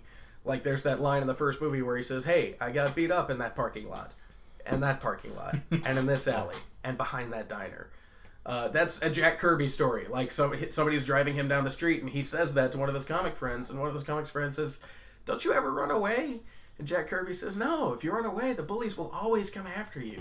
You got to take nothing from nobody, and that's how you always stand up for yourself." And that's the guy who made Captain America, and that's great. And then I see all over Facebook the panel of Captain America saying "Hail Hydra." I'm like, comics are over. This is done. You're just looking for more shock value and weird nonsense. Well, what it is. They did the exact antithesis of what that character would do. For the point of impact. Now I understand that. For the point of selling issues, for the point of selling floppy comics, and the way I look at it is like, no, these are done. We've got some great stories that were a lot of fun, and now's the time to just go to writers and say, "Hey, write me some short stories, write me some out-of-continuity stories write me some fairy tales using these characters." And continuity needs to be done and over. Because when you get somebody who even looks like Captain America say "Hail Hydra," I'm like, okay, how do I explain this away? He's a mutant. No, he's a clone. No, he's a sleeper. They pulled him out of an alternate universe. No, it's he'll be killed and then he'll be brought back in some elaborate way, and then it'll be the real Captain America, and then he's gonna make everything right again. I mean, somehow they have to fix it. What I see is transparent bullshit plot point that is just like, no, screw this, and screw you people. I'm not buying these anymore. I'm looking forward to this. And the reason being, there's a couple, because I agree with a lot of your points, and I do think that happens a lot. And, I think Marvel knew what they were doing on a marketing end when they put that issue out the same day as DC's Rebirth one-shot, and they're like, we're going to one-up the news cycle. Gabe just I agree with your disgust. I just put my hand in a trash can. I'm so mad. I do agree with your disgust. But for me, there's a couple things. One is that I like Nick Spencer from what I've read before, and he does lean in the direction of like the more paranoid and the political writing. So I think, however much Marvel agreed to it for a marketing, it's going to get eyes thing. I would also think it's probably a story he legitimately had in mind and wanted to tell. A way of differentiating himself, too. I want to see a writer like that make up his own story and not have to use somebody else's character. Well, that's why I recreate her own. I would buy the hell out of a book that this guy just makes on his own. He's got some image books and whatnot. But the other thing is, yes, I think it's intentionally nodding towards it's going to be reset. Because even in the second issue of his ongoing for Steve, it was like, oh, Red Skull rewrote his brain with the cosmic cube, and so it's exactly what you predicted, Gabe. Exactly. I'm not saying it's not ridiculous, but it's just what you predicted. Except it was option 11 on the list you were enumerating. I am too old. You just hadn't gotten to it yet. You hadn't gotten to it yet. I'm too old. It was 11 on Gabe's list. That's entirely the cosmic cube rewrite scenario. And I haven't read beyond any of that, so it could be terrible. And I've seen both. I've seen so much mixed opinions. He's a very outspoken person on Twitter as far as politics and his views and opinions. So if you really want to, do you want me to describe the plot of Civil War 2? No. Yes, I know. Yeah. The last time I tried to read superhero books was in the middle of Civil War 1. And I read a handful of Spider-Man books. I was like, screw every part of this. They gave him another costume, and no. I don't know. Also, the other thing for me is I think it is written from a perspective of obviously everything's going to reset. And I think continuity is such a thing where it's as important as you care about. And I think they've gotten better at ignoring it as much as possible while also... I don't know. It's weird to discuss that. But, Superior Spider-Man is something that happened where it was like... That is an excellent one. See, it was obviously going to end. There's going to be a movie coming out. You're not going to have Spider-Man be evil. But for the, 30 issues story. that it also they do play with the things that you're talking about, because they know people feel the way that you feel really strongly. I feel to some degree the same way. A lot of people do. That it's all retconnable. There's going to be a cosmic cube, and it's going to undo everything in this somehow. So when Superior came out, what Dan Slott did was so in that one, Doc Ock does this elaborate plot to take over Spider-Man's body. Yeah, I heard about this. Right. Yeah. So for 34 issues, Doc Ock is Spider-Man. So for the first 12 or 13 issues, there's this glimmer of Peter Parker acting as a ghost. And so he's there, teasing him, and he's still there in the mind. You're like, oh, great. Well, that's exactly how they're going to bring him back. His personality's still in there somewhere. And by, the 15th or some issue, just as 8 or 9, 8 or 9, Dan Slott as a fuck you to everyone who's, grasping at it. I hope Spidey's not dead. His ghost's still there. He's got to come back. And then, Dan Slott says, yeah, it kills that ghost, too. Just as, an extra fuck you to say, oh, maybe Spider-Man's really dead. And then, of course, by the end, he's not, but...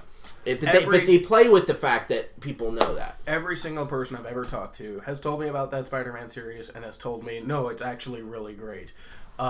If you have to start your sentence with, no, it's actually... I disagree. I bet you it is the Magna Carta. I bet you it's the coolest thing in the world. I bet you it is. Every bit as cool as you say it is, because consensus... Everyone whose opinion I respect has said, no, this is a really good series. So what's wrong with wrong with having to start a sentence that way? That's a way of saying, despite the fact that we're living in a world where you got to have shock value to sell your books, or else you weren't writing that book anymore. Despite all that, he still created something of incredible creative worth that is deserving of your time. Why is that not okay? Just on an emotional level, it turns me off. All right.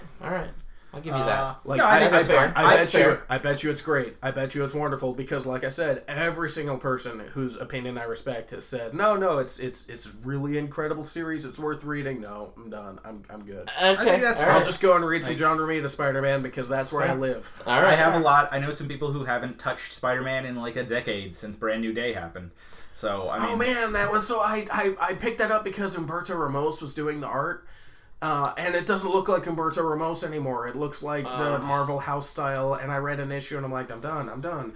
This is the worst ever. Why did I think that I could come back again? Oh, look, he has a new costume. Screw this book.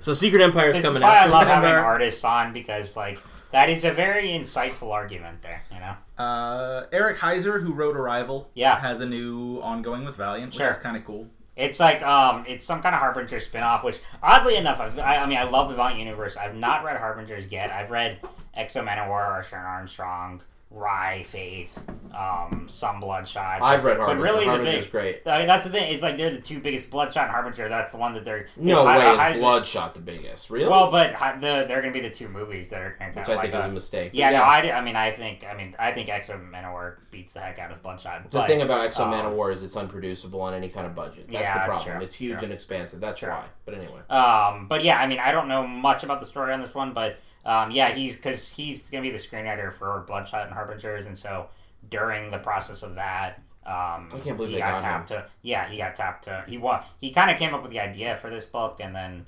I forget the artist. It's another Valiant veteran is the artist. It's also a good way to him to really more embody like the whole comic world and enter it himself. Right. It's also a way for comic book fans, not that that's the important part, sure. but for comic book fans to get familiar with his name. Sure.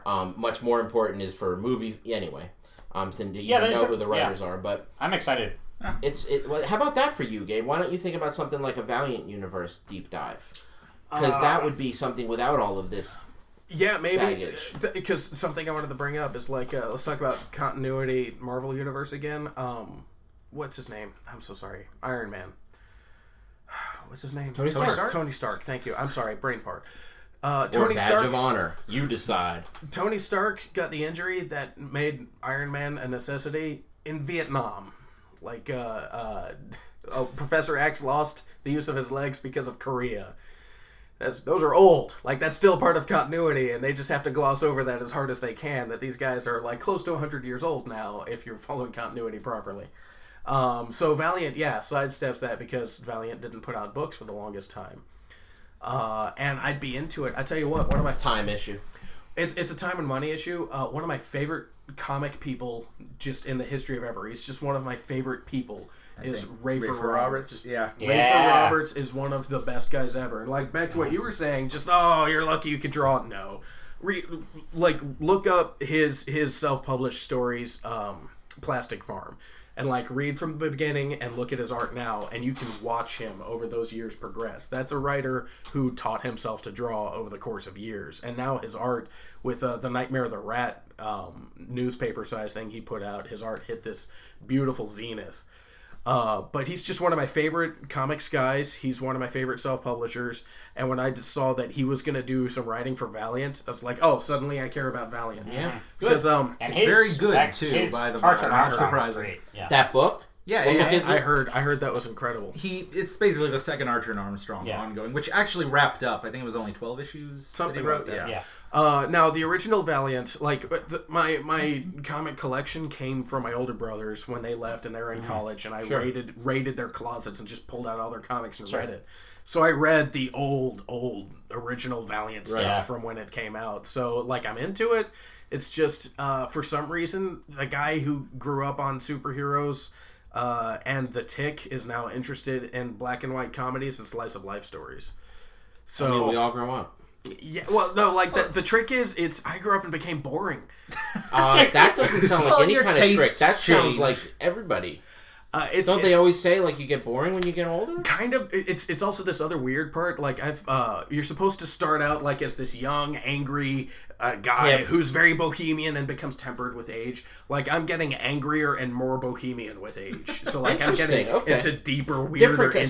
So it wouldn't be boring. It's more esoteric and eccentric and weird and odd. I have some Oni Press books to recommend. Ornery and Oni used to be my favorite publisher. It sounds like you're just sounds like you're just on your way to a less mainstream version of "Get Off of My Lawn." That's exactly what it is. Yeah, I'm getting angrier. It's the indie Clint I changed the little company that I self-publish my books. I changed the name from Firelights Media to Coffee and Hate.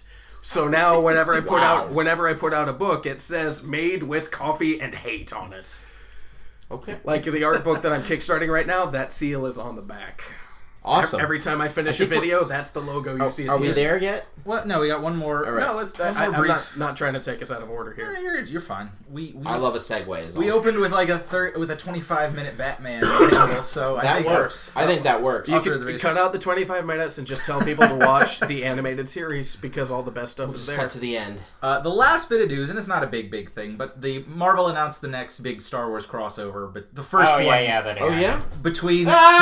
the Are you main Star enthused? Wars book and the Dr. Aphra book. And so Here's the one thing it's I called will The say. Screaming Citadel. Here's the one thing I will say about advice for Disney and Marvel as they go forward. So I read the new Darth Maul comic, and it's fun, but it was disappointing at the same time because it was pretty much just a rehash of old Darth Maul novels from the old extended universe.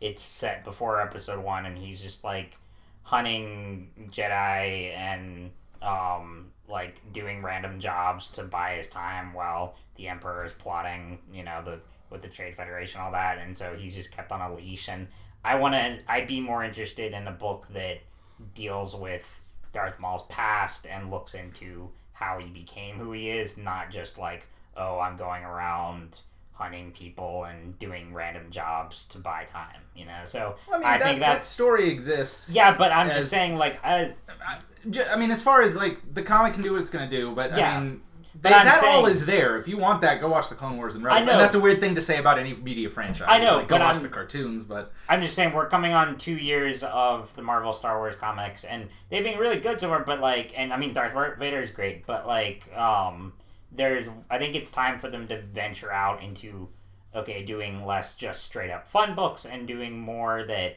really build the universe, so that because they've erased the old canon, now it's time to build new stuff and. I mean, you got to remember though, they're comics. They're never going to be the leader. Yeah, I know. They literally. I mean, they can't be. I know. So, yeah. But anyway, this is a crossover. I think Kieran Gillen and Jason Aaron are two of the best Oh, they're writers great. working Yeah, today. yeah. So I like both of the ongoings. I think a lot of people do. Oh, yeah. So, I mean, The Wicked and Divine is probably one of my 5 favorite ongoings right now. You might like that.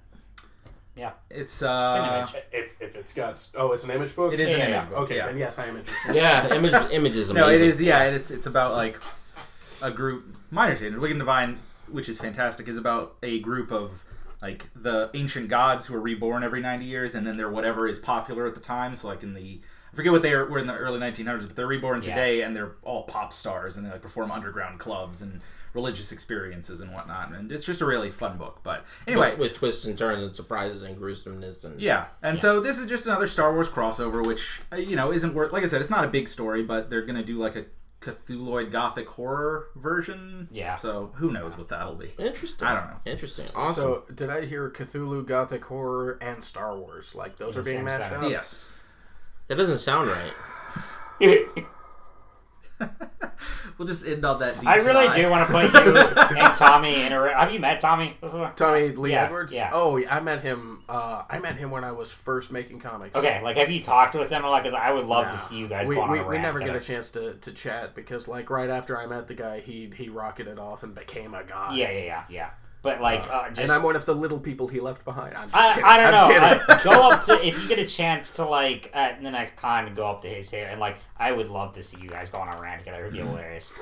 Yeah. Just two angry old men. Yes. No offense. I love it because no. I love these. So I've- it's so entertaining. I feel like I'm aging into my personality. Like, Nice. when something, I was talking to a friend of mine, she worked at a daycare, she was 25 at the time, and she's like, oh, I feel old, all the kids are using the slang, I don't understand. And I was like, I didn't understand the slang when I was a kid. Mm-hmm. So now, when I get older, I'll be like, I don't understand the kids, all the kids around me look stupid. Situation normal, this is my life. Right. This is my whole life, Right. now I'm old enough to not be the weirdo in the classroom. Well, that's a beautiful segue. Yeah, so we've now spent about an hour and a half letting our guest antagonize modern comics. That's every podcast I'm ever on, ever. That's fair. So that's a good place for you to start talking about how you're replacing. You do enough podcasts, enough people will stick around and have listened to the actual interview part. But we're going to now talk about Gabriel himself and all of his projects. that are Prepare to be currently going bored. Prepare for boredom and disappointment. Hardly. And an hour of it because I just talk forever. But let's start with, I guess, where did you start? I think we probably had this discussion, but that was 2 years ago, and it was over Skype, and it was kind of an awkward recording session. My start in comics. Yeah, where did you get started? What books did you work on? I'm the youngest of 5. My older brothers, it was like in the middle of Image first becoming a thing, Awesome. and comic collecting is what every boy did at this age, and some girls, but I didn't get to meet them yet. I was 6 years old. My older brothers are 6 and 9 years older than I am. So they're into comics, and they've got How to Draw the Marvel Way, and I want to be just like them, so I'm also into comics. They grow up, they leave the house, I stick around, and I read all of their comics on the sly. My favorite in the beginning was Spider-Man, because of course it is. The nerd who gets picked on at school, but is secretly the coolest superhero ever. Yeah, I'm into that guy. It's the perfect book for really a comic to be about. Exactly. Or topic, I should say. As a young fellow, I also discovered Sin City. I was too young. I remember I was 10 years old. I picked up Sin City. I read the first 2 pages and said, you know what? Nah. It's like me seeing Basic Instinct at 13. Oh, you parented yourself. You were like, no, I parented myself. I said, you know what? I'm actually straight up not ready for this one. Yeah. I'm going to put this away. And then I picked up The Tick. And then That's just the whole world changed because The Tick was so freaking funny. Did you watch that new Amazon pilot? I did. It was good. It was not ticky enough. Yeah, it was kind of. I don't think casting was solid, but it was like I don't know. The there voice was something about the voice actor in the cartoon series nailed it. Yeah. Mm-hmm. And so in this pilot, you've got somebody who says, Arthur, Destiny is standing at the door. Won't you open the... No, that's not how the Tick talks. The Tick does not get close and make nose-to-nose eye contact. The Tick throws out his chest and says, Arthur! Destiny is standing at the door! Won't you open the door and let her in? That's the Tick, man. Yeah. Give me... Dude, did he ever act? Little Nathan Fillion. Okay. A little bit. We have a few things to talk about. I was a theater kid growing up, and I'm like, dude, I could totally see you in a drama class. Well, of course, I talk forever and say nothing. Yeah, I'm the ham from drama class. That's absolutely right. So The Tick turned me on to black and white indie comedy books from the 90s, and Bone? to this... Hell yes, Bone. Bone is the shit. All right, I bought Bone. The Brick came out in 2004. Brick. The Brick came out in 2004.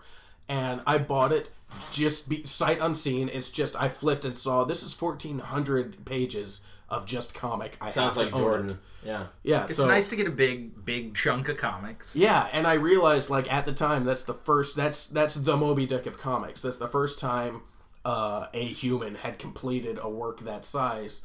Outside of Cerebus, and if you ask me, Cerebus doesn't count.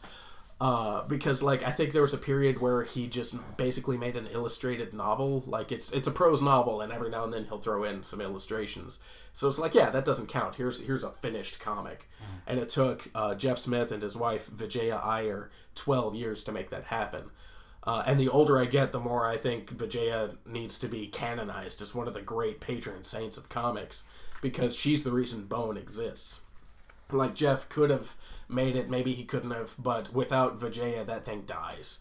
And she's just... What's her role? She's Jeff Smith's wife, and she's also... Alright, look, it's the early 90s. Silicon Valley is blowing up. And they are in Silicon Valley, and she's got a tech job in the tech industry at a company that's just about to become one of the Fortune 500. And her husband is making this dinky little self-published black and white comic that comes out every other month. He writes a business plan, hands it to her, and says, here's my idea. Can we make this work? And she quits her job, picks up his business plan, and does all of the business aspect of Bone, the comic for cartoon books. And it works. Like, it takes... The more I get into the business of comics, the more I understand the tireless effort it takes to make a comic work at all. And she's the reason that book exists today. Jeff made the book, but she's the reason that it was financed. Right. Like, I want a poster of her on my wall the way Little Rock kids have a poster of Van Halen. The kid still listen to Van Halen, right? Is that a thing? No. Also, get off my lawn. Yeah, right. Teenager in high school, I stop reading superhero comics when I'm 16. The Spider-Man movie comes out. And it's just this wonderful time where it's like, that was fun. I had that time. That time is over. And then I read Sin City again. Your put away the childish things moment? It's not even that it's childish things. Like, I'm one of those guys that's like, no, superhero stuff, there's a lot of very forward-thinking stuff in here. This is worthy of collegiate study. There needs to be dissertations on this. It's just, it hit the point where it's like, you're just telling the story again. Now you're just doing weird shit to keep the corpse alive. Right. Make something new. And the people who were making something new were people who would have an Image book or Oni Press or my personal favorite, Top Shelf. And then you get the people who just smell their own farts professionally, which would be your Drawn and Quarterly and your Fantagraphics. Which, don't get me wrong, I'll read their books, they have their place, but man, those people smell their own farts like nobody's business. Oh my word. And Top Shelf is very, very interested in putting out stories. Like Matt Kent's Super Spy type stuff. Yeah, or... Venditti's The Surrogates, I love that one. That one, yeah. Or, my favorite graphic novelists are, among others, like, this is not the whole list, but two of my favorites are Doug TenNapel and, Alex Robinson. Right. And Top Shelf puts out all of Alex Robinson and Doug TenNapel, like, his seminal books, like Creature Tech. Top Shelf were the first people to pick that up. Now he's obviously got Scholastic on board. But... He went from Top Shelf to Image and now Scholastic. And Scholastic actually reprinted some of his old Image books. I mean, it makes sense. They have the publishing rights. They have. They're publishing. They dropped the money, got them colored. Excuse me. So when I'm a teenager, I read Sin City again, and I started reading the creator-owned stuff. I discovered. When did you read Watchmen? Watchmen I read when I was 15, 16, in there. Seminal for you? Yeah, it was huge because it did a lot of things that only comics can do. Yeah. It really is amazing. It's one of those things where every comic fanboy is like, oh, you got to read Watchmen. Seriously though, you need to read Watchmen. Yeah, it's really good. Yeah. The Watchmen movie, I thought it was great. I actually enjoyed it too. I mean, it's shot for shot. Yeah, when people said, "Oh, I hated that movie," it's like, look, they can't do everything the book did. The book was freaking huge. The only problem that I have with that movie, and it's been a while since I've seen it once or twice, and it was a long time ago, but the only problem I have with it is something that a lot of people loved about it, and that is that I think that the soundtrack became too front and center and took away from the film a bit. I understand that. It very much like, I'm going to show all these anthems of an era. And I mean, just like an incredibly expensive licensed soundtrack, and it's just right. And at a certain point, I was like, this is starting to feel like Forrest Gump. Well, in the back of every chapter is a quote, and their usually quotes are from song lyrics. Like when Night Owl and Rorschach are in the airship in Antarctica and they're on their way to Vite's place, the quote at the end of that chapter was from All Along the Watchtower. Sure. Yeah. So when I'm watching the movie, and you see that scene where they're flying across the ice and the Jimi Hendrix version starts playing, I got goosebumps. Yeah. Like, I understand where you're coming from. You're not wrong. Because it did take away, but because I read the book, I'm like... the end of the Watchmen book disappointed me. Because I spent the whole book falling in love with Rorschach and Night Owl. Squid. That was fine. I get it. And it's at the end of the day, it's a superhero comic. Weird stuff is allowed to happen. Right. Night Owl... said, oh, I don't agree with it, but I'm gonna go along, and that was it, and it was very anticlimactic, and Rorschach said, no, screw you guys, this is wrong, and I'm gonna tell everybody, and he knows he's not allowed, and he knows, like, somebody's gonna kill you before you get the chance, and he just accepts it. He's like, well, then this is how I choose to die. Right. And so I appreciated that about Rorschach, and it wasn't quite the gut-wrenching scene in the comic. Now, in the movie, the actor who played Rorschach did incredible. And in the movie, and Haley, and in the movie, Night Owl beats up Vite and has the line that was missing from the comic. You didn't save humanity, you deformed it. You've ruined our species. That was the line. And in the movie, he got to say the line and he got to beat the crap out of the villain. And so that was hugely satisfying. You can see, though, why Alan Moore would have wanted it to be a little less Hollywood. Well, therein lies the trick. Alan Moore is saying, this guy, Night Owl, is not really a hero. He's a good guy. Well, it's a book about gray areas. Exactly. And he's just like, at the end of the day, Night Owl is a pussy. That's it. He'll roll over. And in the movie, they said it's kind of the story of, no, Night Owl becomes a hero in that moment. He was a rich guy who was playing hero and then grew into one at the final moment of the movie. Interesting. And it was made even more beautiful because it was completely impotent. Like, he's finally a hero and it's not enough. It's not good enough. He can't save the world the way that he would have wanted to. And then the scene where Rorschach dies. Spoiler alert from the book that came out when I was born. the scene where Rorschach dies is more or less shot for shot, line for line the comic, but because that actor is so good, the gut-wrenching aspect was played way more up, and I felt it so much more watch that viscerally. movie again. Yeah, it was a great movie. You do. I don't understand the haters. So I mean, it's just that it's shot for shot. It's very long. Yeah. It's some of those actors are a little less than charismatic in the traditional Hollywood way. I mean, there's reasons. I didn't even know that Luke and Owen had another brother. Yeah. He stars in an indie movie called Stretch. It's on Netflix. Watch it right now because it's funny and wonderful. There's a movie on Netflix called White Girl. Don't ever watch it. Called what? What's White this one Girl. called? Stretch. He's a limo driver in Los Angeles who had a gambling problem, but he stopped gambling, and now he's just paying down his debt to his loan shark. Okay. So the movie opens. Happens. Yeah, the movie opens with his girlfriend dumps him, so he's trying to build his way back up, and then his loan shark calls him and says, "Hey, I sold your marker to somebody else, and they're calling your debt in tonight by midnight." So he has to find a way to limo drive enough people and make enough tips to pay off his debt that night. And so it's kind of a stretch. You're a horrible person, and I it's a great movie, But yet it's he's a beautiful, driving a stretch limo. It's The a meaning is farcical. pregnant. I'm ignoring you completely. It's a farcical heist movie, kind of, and it's great. And that actor is incredible, and he does his Who plays job the very role? well. The same guy who did Night Owl. Patrick Wilson. Oh, right. That's how that started. And yeah. he's just fantastic. He's like He's also in A Gifted Man as a TV show. It's pretty good. I don't know. I'm sorry, I haven't seen it. He's like a slightly more friendly Will Arnett. Yeah, well, I can see that, actually. Yeah, like Will Arnett, I never vote for him. Like, Will Arnett is perfect as Bojack because you're not in his corner. Not really. He's the perfect scoundrel. Whereas Patrick Wilson is Will Arnett that you do root for. Mm-hmm. So anyway, just getting way back on topic.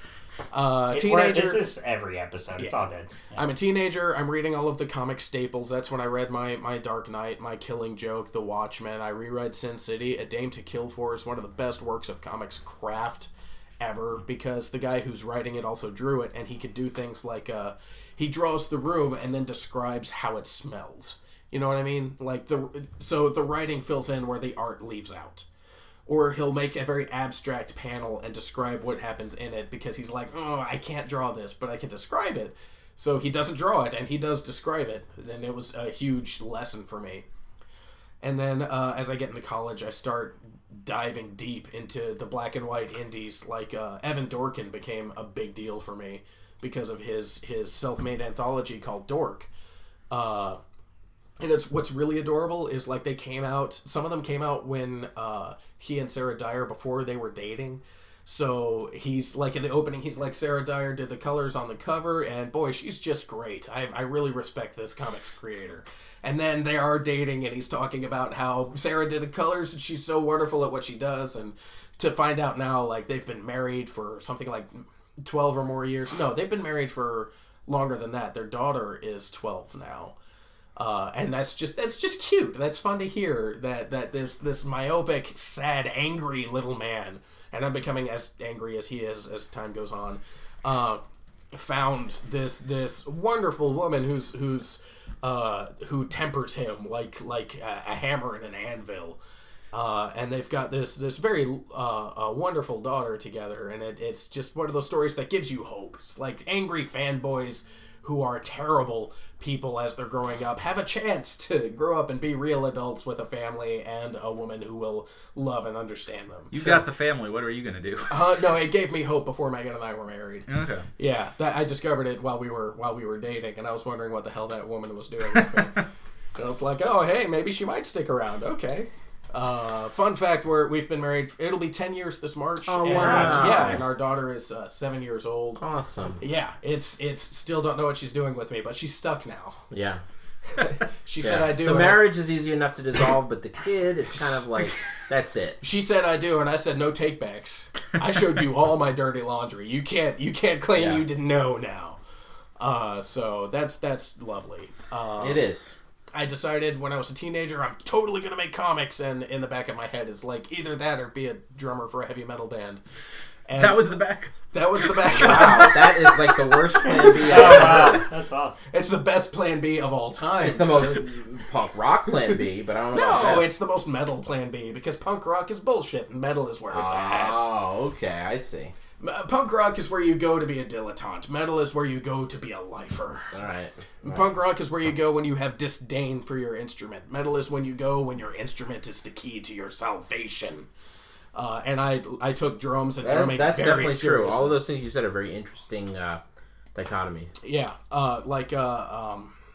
punk says do it yourself and make it look crappy and not care. Metal says do it yourself, but work really hard so that you do it well. So like the DIY attitude is not something that the punkers only own. Metal guys are just like, yeah, but work on it. You can make yourself good, so make yourself good. Do it yourself. All of that sounds great. I just wish I liked metal more. Yeah. Well, maybe you're listening to the wrong stuff, man. Perhaps. Go back in time and listen to, like, get a best of Iron Maiden. Okay. Because All right. Iron Maiden is good. Old emo head here. It's okay. There's hope for you. I've been forgiven before. Yeah. My I favorite look for absolution in my everyday life. my favorite my favorite band of all time is Rush. And so when I discovered Rush at the same time that I was discovering all of the indie comics, that's when I discovered, drums can be taken very seriously and this can be a lifelong pursuit. That's really interesting. And then I listened to Iron Maiden and I liked them almost as much as Rush, and I'm listening to an interview with their lead singer and he says, basically we just wanted to be Rush, only more aggressive. I said, oh, well, hit the nail on that. Wow, isn't it weird when coincidences like that happen? And when you find out like the essence of something just like in your own experience? It's really interesting. When I was in college, I was also in music school and art school and writing school at different times. My degree is in writing because comics are literature before they are anything else. If you had a choice, if you wanted to make comics all yourself, learn how to write and teach yourself to draw. Right. Most art schools will not teach you the way that you need to draw if you want to make comics properly.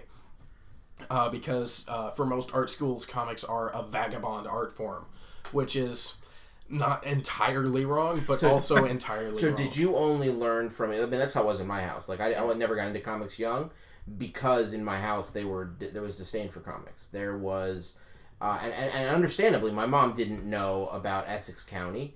My mom knew about, Superman, you know, and to her that was like, whatever. I mean, it's not, she just didn't know that there was like, literature level comics, and what. Anyway, so I never really got into it. So what was then the thing? So if it was treated with disdain, not disdain, but if it was vagabond level at art school, did you learn just by doing? Did you learn from books like the one you mentioned? How to Draw the Marvel Way. Oh, okay. Well, How to Draw the Marvel Way, and then also understanding comics, perhaps. I absolutely read that. In between panels and those kind of lessons. Yes, that was huge because understanding was mostly a scholarly idea of here's what's happening inside of your brain when you're reading comics. Right. This is the actual nuts and bolts of how it works. We read it in film and literature. Yeah, understanding. When I was 16, I told everybody I want to make comics when I grow up, and I didn't tell them about wanting to be a metal drummer.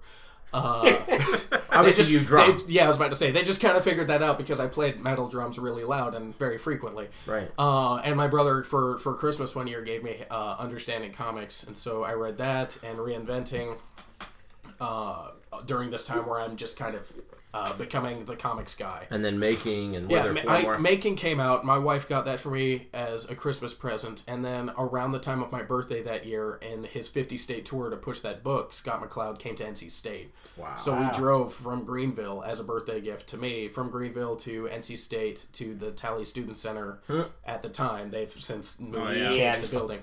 Yeah, just and got to see him give his presentation and met his two kids who are now college aged. Right. Which is just freaky beyond words. How cool was that experience? It was a lot of fun. I really enjoyed it. And he did this one thing that I learned a lot from and kind of hurt my heart a little bit. He apologized for Reinventing Comics. It was just kind of an offhand. It's like, I did Understanding Comics, I did Reinventing Comics, sorry. And then I was like, why are you saying... Because everybody hated that book, and he got lampooned hard. And everybody in webcomics... I don't know about that one. I've read Understanding, I know about Making. But his idea was, you know what, if you could put comics... this was made in 2000. If you put comics on the internet... and charge people like $0.25 a piece. You'll make tons of money.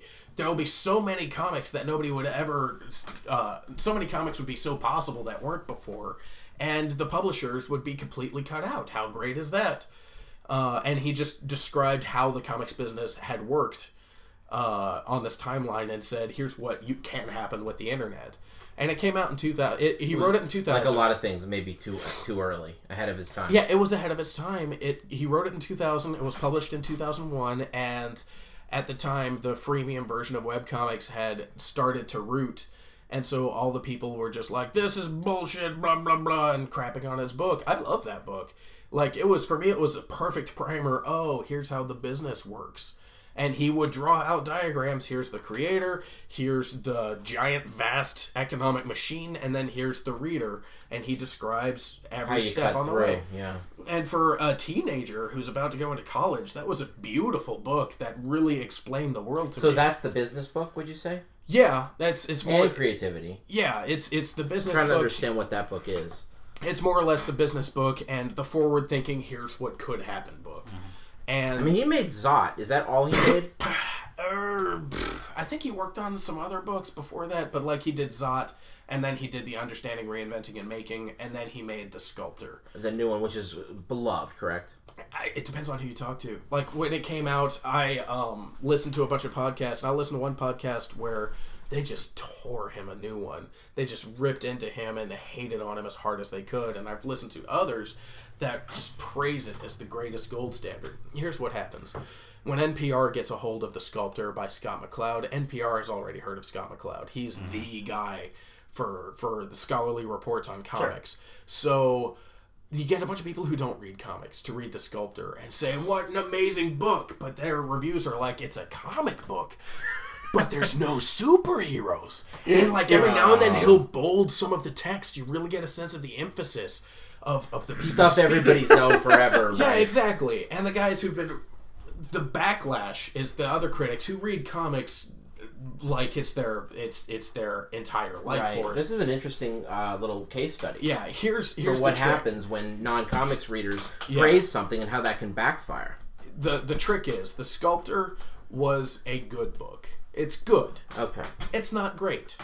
People were expecting great because Scott McCloud is a huge name and he's the guy who ripped open comics and showed us how they worked. Which is interesting because he didn't have like this huge history of stuff before that either. I mean, he had Zot, a couple other things, so it's weird it was very bold of him to say, I'm going to become the resource on how to make comics when I've made some stuff. You know, it's not like... Anyway, sorry. I think he was filling a hole that wasn't there before. Yeah. And he's like, I'm a smart guy. I've pulled this apart. Nobody else is talking about comics this way, so I'm going to do it. Yeah. And The Sculptor's good. It's all right.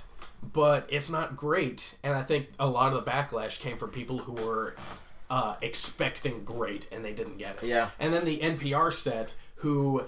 Unless they say it's great, they'll lose legitimacy. So, no, this is great. Yeah. This is a wonderful masterpiece. And also who praised it on merits that every comic possesses. Yeah, as opposed to things uniquely good about that book. You get a bunch of people who've never read comics before unless they were 6 years old, and that was Archie, and it's because a parent bought it for them to read a comic for the first time ever. So, yeah, of course it was mind-shattering for those people. So Scott McCloud, anyway, seminal to your process. Absolutely. It was a pleasure to meet him, and he taught me never to apologize.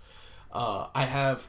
see, in art school... Yeah, because that you asked about the drawing. Well. Yeah. You asked about the drawing. Yeah. Art school, it was bad. And there was like a figure drawing class that I took that was actively destructive towards the kind of art that you need to make comics. Draw what you see. Smack. Draw what you see. No, that's not correct. Invent what you see. Reinvent what you see. The person in front of you is reference. You're not making a photograph with charcoal. You are referring to an actual figure and making something new and wonderful. That's what you're doing. That's how you find and forge your own voice. Interesting. And they'll teach you that at places that teach animation. But at an art school where they're trying to gear you to being a quote-unquote serious painter. Fine artist. Yeah, exactly. Now, I started in the graphic design program, and one of my teachers there is this big comic nut. And he did this unpublished interview with Scott McCloud way back in '99, and he let me read that. And I mentioned to him, Scott McCloud apologized for reinventing, and he says, I hate it when people do that. And he stopped everybody in the classroom, because I brought this up. He stopped everyone in the classroom, says, look, here's the story I want to tell you. The first big movie that Rip Torn was in. Are we allowed to cuss on this podcast? Yes. Okay. Yeah. The first movie Whether or not we are, we do. The first big movie that Rip Torn was in came out, and he's finally a name now, and he's at this dinner party at this critic's house, and this critic's fat son comes downstairs and says, my dad reviewed your movie, and my dad thinks that your movie wasn't very good, like shitty fat kid. And Rip Torn looks him right in the eye and says, fuck you, fatty, I spent the money. And so my professor stops the whole classroom to tell us this story and says, anything you make, believe in it. So that when you're done, if somebody says some shitty thing to you, you could say, fuck you, I spent the money. I'm done. Yeah. I did the thing. Whoops, you didn't like it. It's very specifically your problem. Yeah. And it doesn't affect me. Yeah. And it was a huge lesson. And so just that is like... one of the hardest things. But it really, if you think about it, it harkens back to the core lesson that you learn from successful people, which is it is not how you succeed, it's how you fail. Yeah. And it is all about your reaction to failure, whether you're going to be a success in life or not. It really is. And I know that's a slightly different issue, because in this case you're not even acknowledging necessarily that it was failure. But what I mean is you never want to dive in like he did with reinventing in that example. Yeah. And dive in and say, yes, that was a piece of shit. Yes, I fucked that up. And what does it say to, like, I'm sitting in the audience, I loved that book, right. And he apologizes. It's slap. like, ow, what does that say to me? Yeah. I thought it was great. Right. There's a Craig Ferguson quote that says, if you believe in what you did and you did the best that you could at the time, you're bulletproof. Yeah. Nobody can screw with you. If you believed in the thing that you did and you honestly did the best that you could, nobody can say anything to touch you. Yeah. Because if you shit the bed, if it was awful, you were taking a chance and it didn't work out. Wah. And if you thought you did good and somebody else says, that was awful, I couldn't stand that, well, sucks for you, because I liked making it. Eat it. So that was just a huge lesson for me. About drawing, when I quit art, I graduated with a degree in English for writing and a minor in percussion. Because while I was in school, I was also thinking maybe I want to... the most metal drumming there is marching percussion. And I discovered that late my senior year of high school, and I marched all through my 4 years at ACU. And it's just like, how do you be louder? How do you play faster? How do you put more notes into there? And it's very, very demanding music, but it's in basically a symphonic setting. So you can have a literal symphony of battery percussion, which is just beautiful to me. And I made the decision, it's like I could go on and be what's called an assistant band director and teach high school drum lines. Or I could make comics. Megan and I talked about it a lot, and it's like, okay, yeah, making comics is where it's at. So I'll just play drums whenever I get the chance later, and I'll make comics. What kind of things were you writing, though, in college when you were working on that degree? Like, were you writing any prose fiction? Or yeah, it was all prose. Yeah, that's what we did. I mean, yeah. Yeah, so I wrote... That's what you do in college. Oh, yeah. My senior year of high school, I wrote a novel, which will never see the light of day, and no one will ever get to read it. Amen. I did that. Yeah, because it is just a piece of shit. But I finished. I wrote a novel that is somewhere in the neighborhood of 400 pages, and whenever I talk smack about writers, they're like, well, actually, it's not that easy. Yes, it is that easy. As somebody who does what you did, it's you have an idea, you write it down, you go back and you cut out all the junk, and then you're done. That's a magic trick. So calm down. So I wrote a lot of poetry because I had to take poetry classes. I wrote rhyming poetry about finding a spider in the bathtub, and all my classmates wrote serious poems about serious things because they're all 20-year-olds in college. My contemporaries, except for a few exceptions, most of my contemporaries did not like me in my poetry classes. I wrote short stories. They're mostly lighthearted, silly stories, except for one was a very serious, dark and dour true crime story, and that was written as kind of a fuck you to all my classmates. It's basically a novelette. It's something like 20,000 words, 21,000 words. Because everybody's critique was like, I wish you went into more detail about this, I wish you told us more about that. So I wrote a story that told you everything. and just said, just brought this brick of papers that everybody has to take one, just go slam. There it is. Right. It's yours. You have to read this now. Right. So I wrote a lot of that in college, and I went back and like 10 years later and reread, and with just a little bit of tweaking, a lot of those stories hold up, because they weren't written to be the Magna Carta. They were just goofy, fun little stories. Sure. And that was huge for me, because like when it comes time to write comics now, it's like, oh, this is the easy part. Yeah. The writing, because so much I cheat. So much time spent drawing is spent doing all of the pre-writing, all the nonsense in your head. This character sounds fun. Here's an idea for a really cool scene. So when the time comes to actually sit down and write, it's been thought to death. So it's just turn on the music and just go on the keyboard until it's dinner time and I need to cook. And so I've also got this small stable of trusted friends that I can go to. It's like, here's my story. Is this stupid, or is there something here? Right. So honest friends, yeah. which is hard to find. Yeah. So I got the degree in English, and then I dropped out of school halfway through the graphic design degree. And in the summer after I dropped out, just that summer, I did more drawing and more graphic designing than I had done in the previous 2 years. For those of you listening at home, this is the drum I will beat forever, and whenever I teach a cartooning class, here's how you get better at drawing. Draw all the time. Finish. It doesn't matter what you define as being finished is, just have a definition inside of your mind. Finished looks like this. For me, it's fully inked with gray markers on top. So finish your drawings, not all of them, but pick drawings and finish. And then draw from life. And something that they said in art school, never draw from photographs. Don't look at magazines. Don't look at a photograph of anything. Draw from life. That's bullshit. They're lying to you. Photographs count. Photographs are great. Take pictures of everything. Draw all the time. Draw from life. And whatever it is you do, finish. What made me better at making comics was making comic pages. It is... you wouldn't think it's different than just sketching in your sketchpad, but for some reason, putting all the panels on one page and then inking them and then lettering them is night and day compared to just sketching in your pad. So sitting down and forcing myself to make finished single pages at a time, like you could look at my first 100 pages, which I forgot to bring because Jordan wants my first 100 pages. I forgot to bring that book, man. It's on my shelf. It's gonna happen eventually. It has your name on it. Did I put it in here by accident? No. I'm sorry, Jordan. I love That's you, man. fine. It'll happen. But if you look at my first 200 pages, like it's this weird flip book. You can just kind of flip and watch the suck kind of disappear over the course of 2.5 years. Yeah, and then these is your basically diary comics. Yeah, these were my journal comics. Journal comics are great. There's a reason that almost every artist starts doing them, because most of the writing is done for you. You just kind of curate real life and pick a thing that you want to tell, and then just tell that story. And it forces you to draw from life. What do I look like when I'm sitting in a chair? I don't know. I'll have to take a picture of it and find out, and really study what my posture looks like. And it forces you to make the decisions that you didn't have to make before. Like, this needs to look like that person, but how do I make it look like that person and still read as a character and not look like a beautiful graphite drawing? Which, for the record, none of my graphite drawings were beautiful. I barely made those grades. Right. I hope I answered your question, because I talked for an hour. Well, no, I mean, does that bring us to today? You have...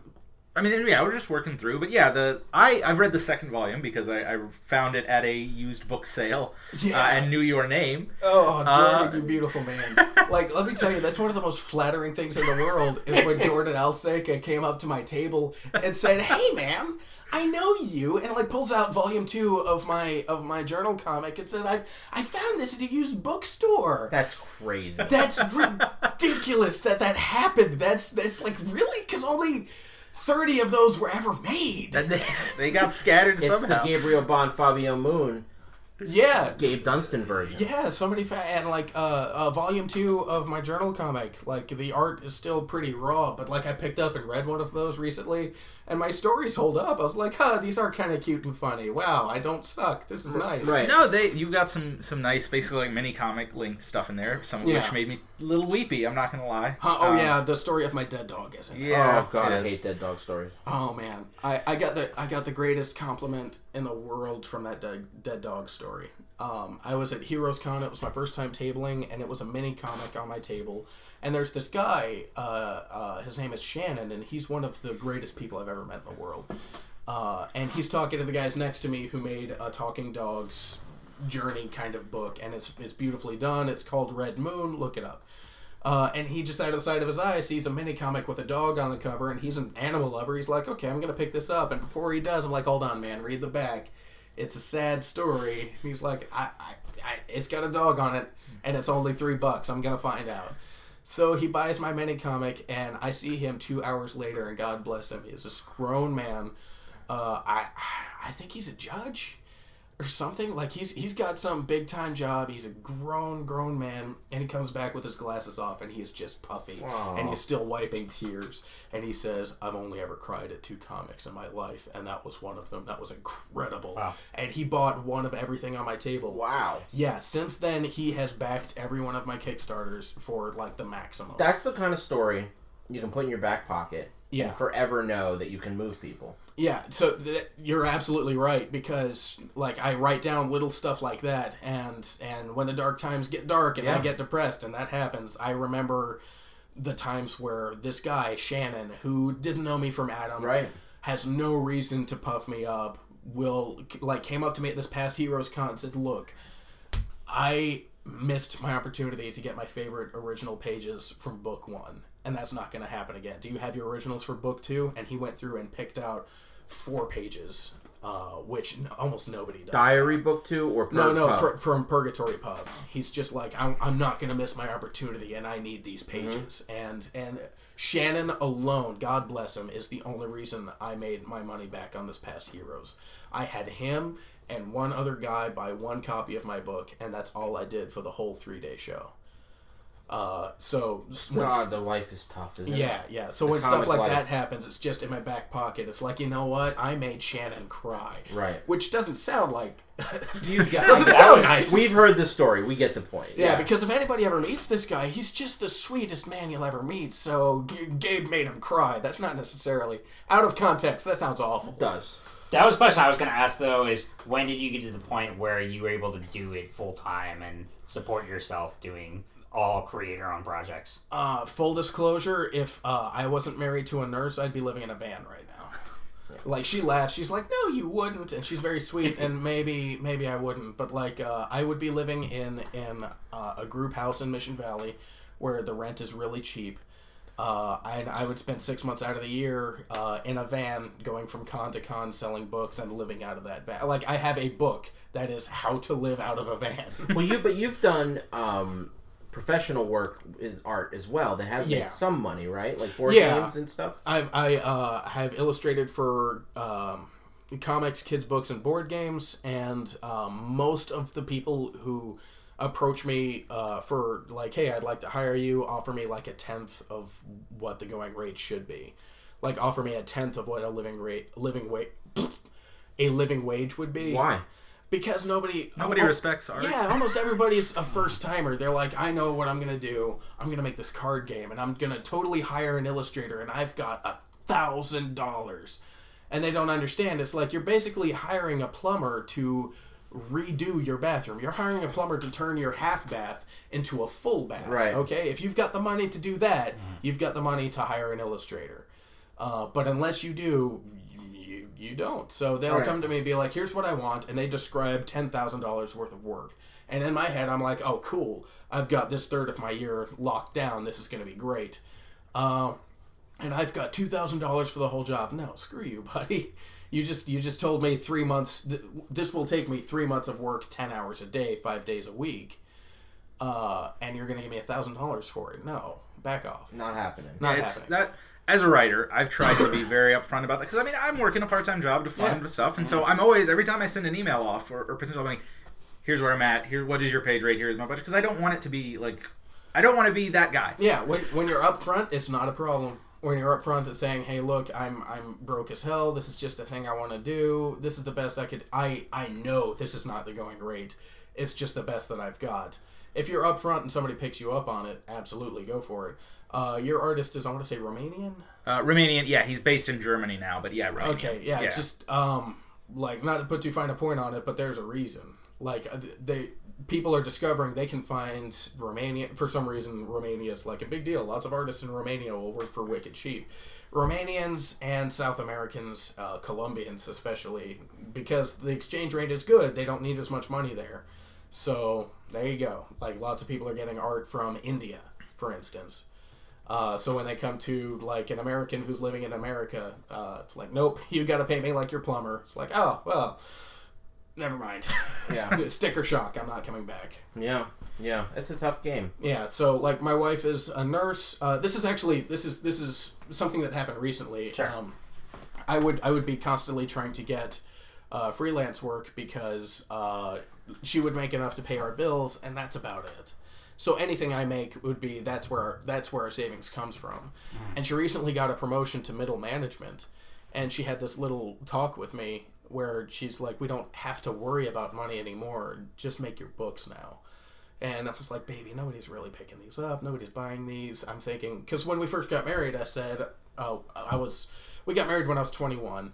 I started making comics when I was 24, and I said 10 years from now, if I haven't made progress, and I made a list of what quote-unquote progress looks like. Same way you said what a finished art looks like in your head.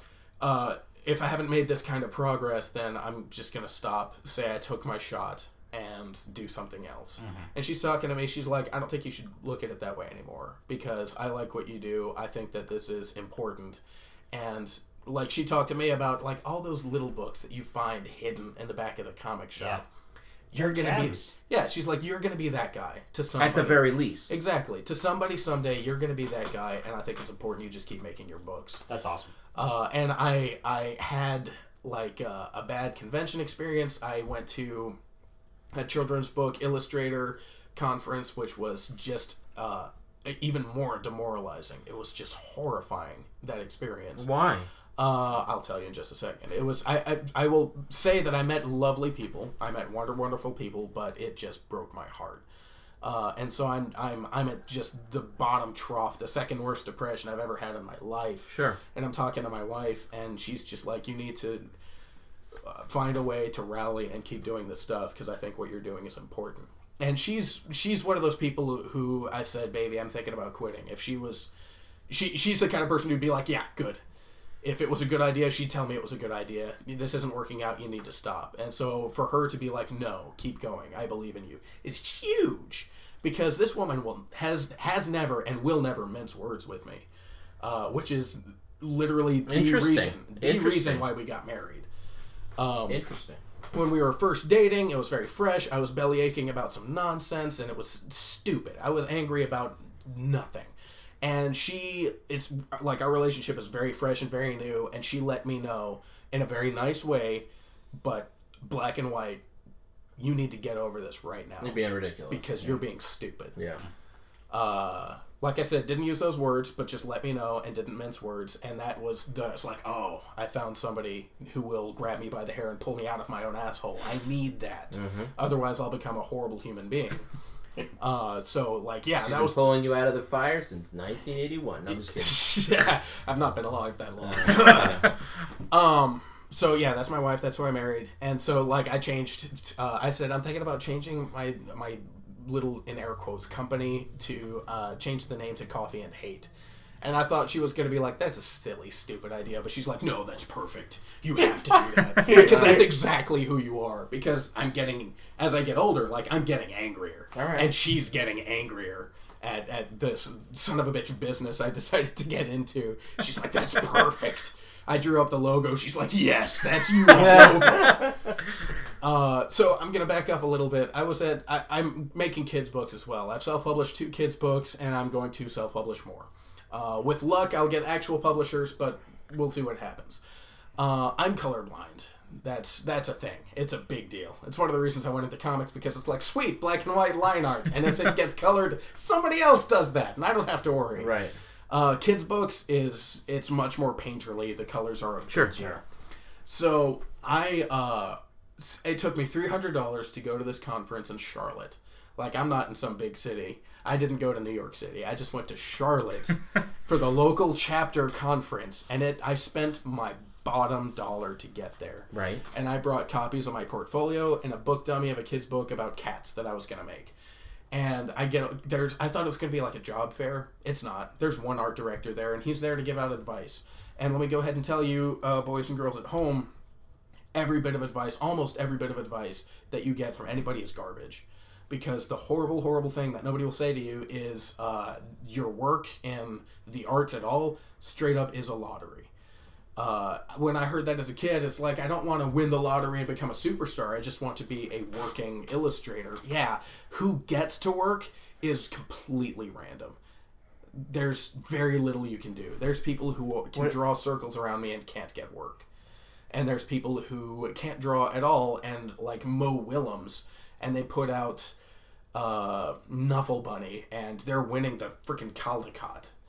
So the advice that I can get from this guy is next to worthless.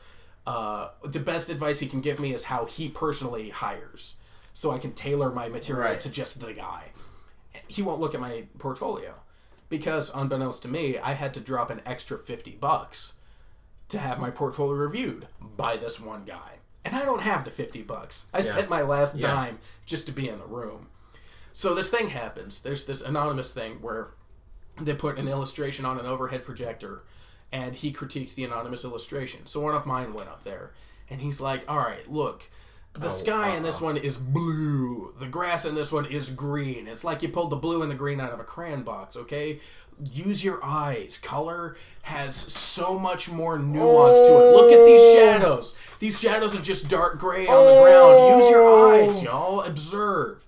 Yeah. So I hear that, and I sit down with him. I'm like, okay, I'm colorblind. My eyes literally lie to me every day. The sky is blue. The grass is green. This is the best I could do. And the reaction you're having right now is the same one he did. His eyes got big, and just all the color so bad drained from his face, and he's like, I don't know what to tell you, man. So in music, you can be deaf and still compose, because there's a lot of art and there's a lot of math and a lot of patterns to music, and you can reduce music theory to equations. Can you do that with color theory? No. Like, I'm asking this guy, can you do that with color theory? Do you know any colorblind workarounds? And he's like, no, you can't. It is so nuanced. There's no way around it. Can't you be a line art guy and have someone else do color? Isn't that the perfect workaround? That is the question, and that's something that I'm kind of doing right now. I could tell you off microphone, but there's some behind-the-scenes stuff going on right now where I'm testing that hypothesis. Cool. But I can't talk about it just No, yet. that's understandable. Fair enough. That's understandable. But yeah, that's so like the only guy in the room who could possibly give me a job says my colors are not good enough to get the work and will never be good enough to get the work. And I spent my last dime to hear that. So yeah, that was one of the most demoralizing weekends. Like, there's other stuff that happened, but it was color isn't going to be your thing. I mean, that's fine. You know, doesn't it seem like that's fine? I don't know.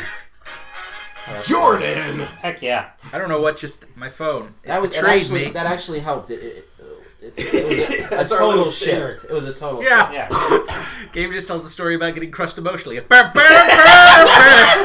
Here we go. That's my life, sir. It's my life. Well, let's talk about the successes. At least, we talked a lot about Purgatory Pub last time you were here talking about book 2, but now you're working on book 3, and how is that going? So far slowly, but like book 1 and 2, I didn't start until March, and this one I started in January. So hopefully it'll be done in a year. Okay. How long did the other ones take? They should have. The first one took a year. The second one took 2 years because halfway through I went broke and I needed a day job. Yeah. And the day job I got was 10 hours a day, 5 days a week. Good. That'll burn you out. I was good and burnt. Like I would come home, and it was a weird experience because I'm the stay-at-home dad. I stay home. I do the dishes. I cook the dinners, at least half of them. And so it was weird because I would come home from work and dinner is ready for me, and how wonderful that is. But like I would come home from work and fall asleep on the couch, and then wake up and eat dinner, and then fall asleep on the couch again, and then wake up, put my daughter to bed, and Megan and I would go to bed and just kind of sit up for a minute and then fall asleep, and that was every day. So book 2 took 2 years because that happened halfway through. I'm hoping that this one takes only 1. But what I've decided to do is what I'm good at is finishing. Just I'm gonna do this thing, and then I do it, and then I finish. And you got a strong work ethic. I appreciate that. So just focus on that, and also like I've got this list of art projects I've always wanted to do, like animated shorts and whatnot. And so this year I'm just kind of indulging in my own little creative ADD. So well, that makes a million times. That sentence is messed up. That makes tons of sense because daycare is super expensive. Yeah. And being a stay-at-home parent is perfect if you have a breadwinner. Yeah. Is perfect for being an artist, right? Yeah.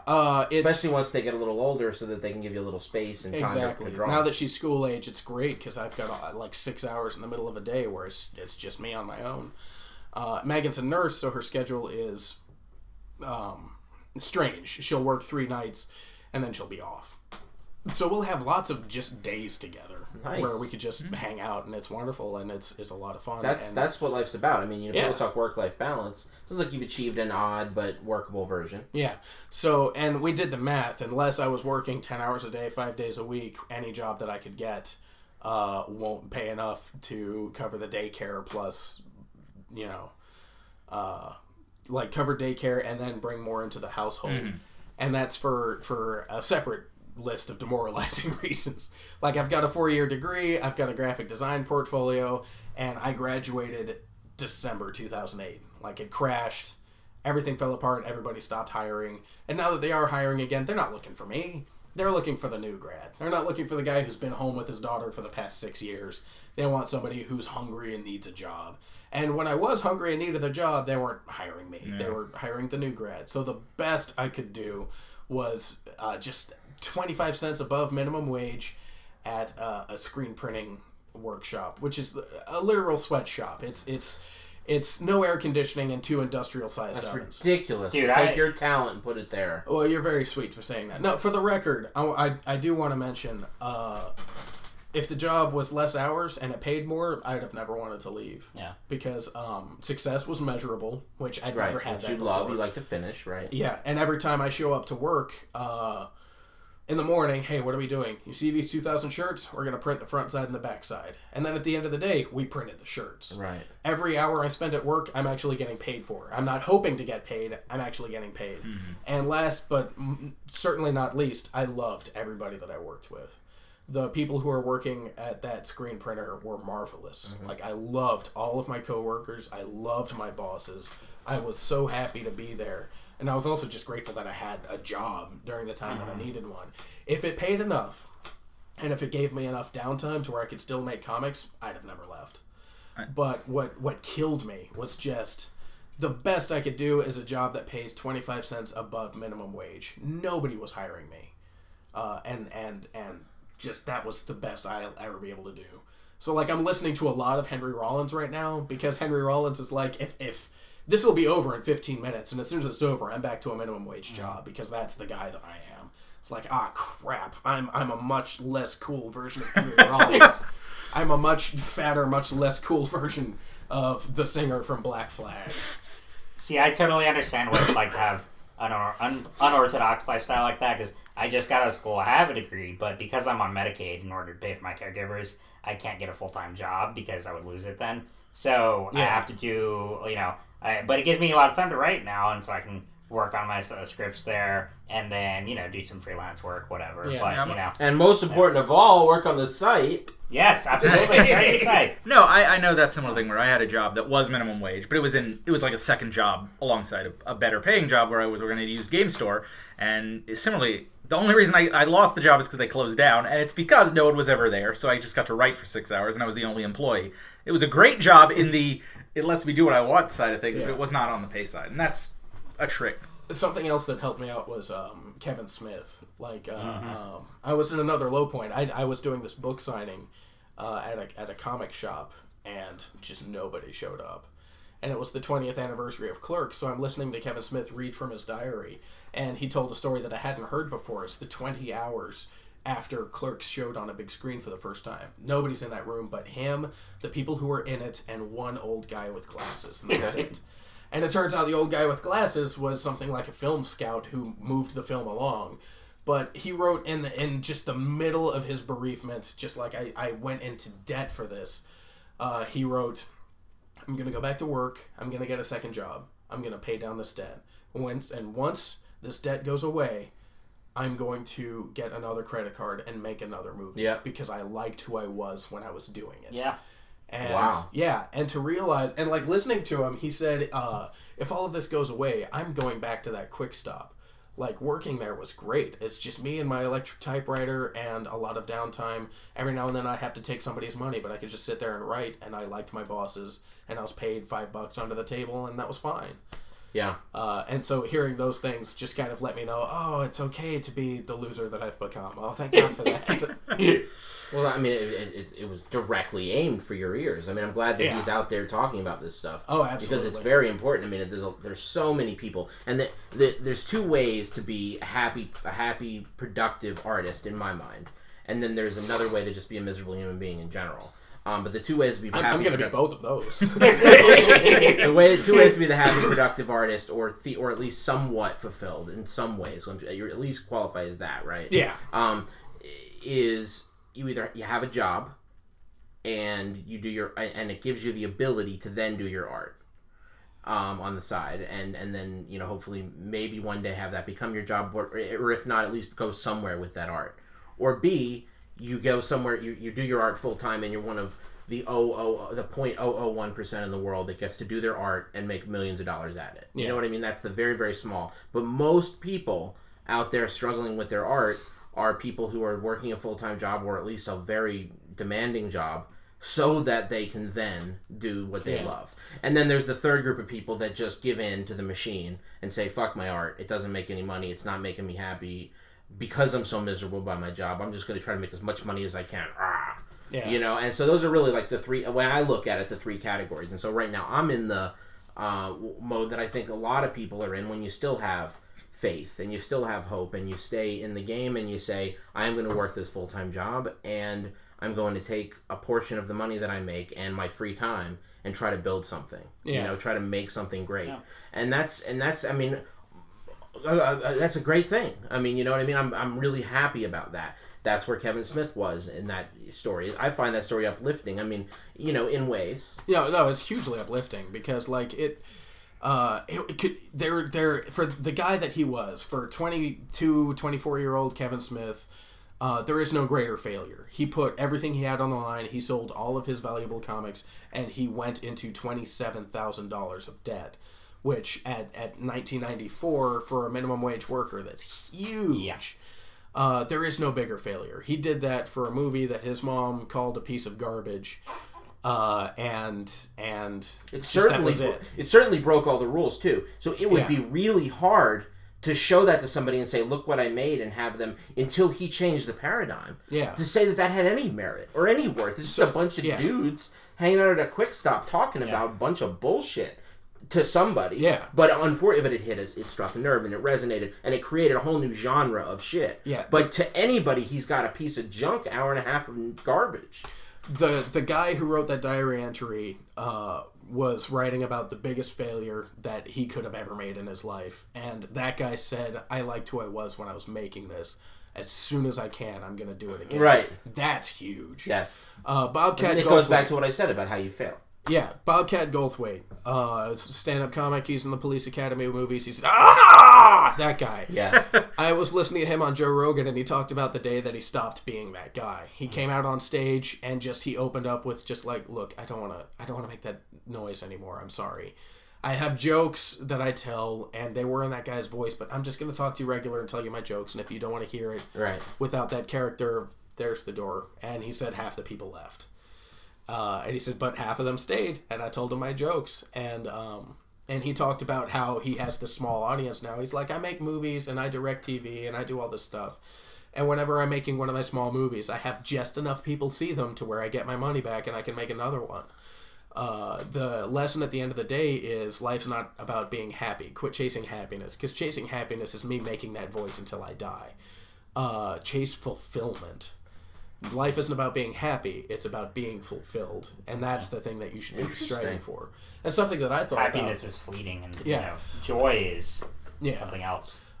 Something that I was thinking about was listening to Doug TenNapel talk about his financial straits while he was making comics. They were living month to month. Just like at the end of every month, his wife was like, okay, so what Hail Mary is going to come through for us so that we and our 4 kids don't go under during the years that he was putting out a graphic novel a year. And what I discovered was like, the idea of art is you're trying to make a contribution to the people around you, right? Yeah. And the way to make the contribution is to leave behind a body of work. Because he's got so many books, I can sit down and read them. And when you take it in as a body of work, you're like, oh, there's something here. There's definitely a thread that I can pull out of this guy. Whereas, like, you get the band that puts out one album and they're done. Well, it's nice that we have your album. But unless we have, like, a significant body left behind, there's not an exact ethos we can pull out. Like, interesting. Well, because 2 points at least are required to make a line. You know what I mean? In order to, otherwise you just have a dot. Exactly. You know? Exactly. I mean, to break it down to most fundamental way. If you're the kind of person who's working your 9 to 5 and then writing... Ooh, I just extended it further. And then if you have multiple lines, you have a shape. You know, though? You're a horrible human being. You're just the worst person in this room. If you're one of those people who's working a 9 to 5 and just making your artistic contributions when you can, that's fine. Because the point is the body of work you leave behind. If you're creating a body of work, then you're making a real contribution that somebody will pick up. There's this... I'm collecting failure stories now. Because everybody's got success stories and they're all bullshit. Because... every single one of them is basically telling you how they won the lottery. So I'm collecting failure stories because there's so much more you learn from the failures, right? There's this guy, his name is Jonathan Ives. Really hope I'm not getting that name wrong now. He wanted to be a composer. So in like the early 1900s, American classical music is this weird adrift thing. There is no American music in the classical music genre. The very first American music was jazz. So he's doing these weird avant-garde compositions in music school, and he can't get a symphony to play any of them. And he makes like this little body of music, and nobody plays them. And he quits, and he opens up a insurance company. And it's he did such a good job that his insurance company is still a required reading at Harvard Business School. And he has a heart attack one day. And he recovers, and he lights a fire under his ass. I'm fine. I'm going to be a composer now, because I'm going to die soon, and I can't die without being a composer. So he makes all of this stuff. He gets a conductor, and the conductor's going to make a symphony, play it, and it's going to happen. And the symphony plays, and the critics say, what the hell was that? And then they drop him again. And he goes back to being an insurance guy again, has another heart attack, does this final... He's at the end of his life. He's an old man. Does this final Hail Mary symphony type thing. I don't remember what it was specifically. Another conductor picks it up, plays it. The critics love it.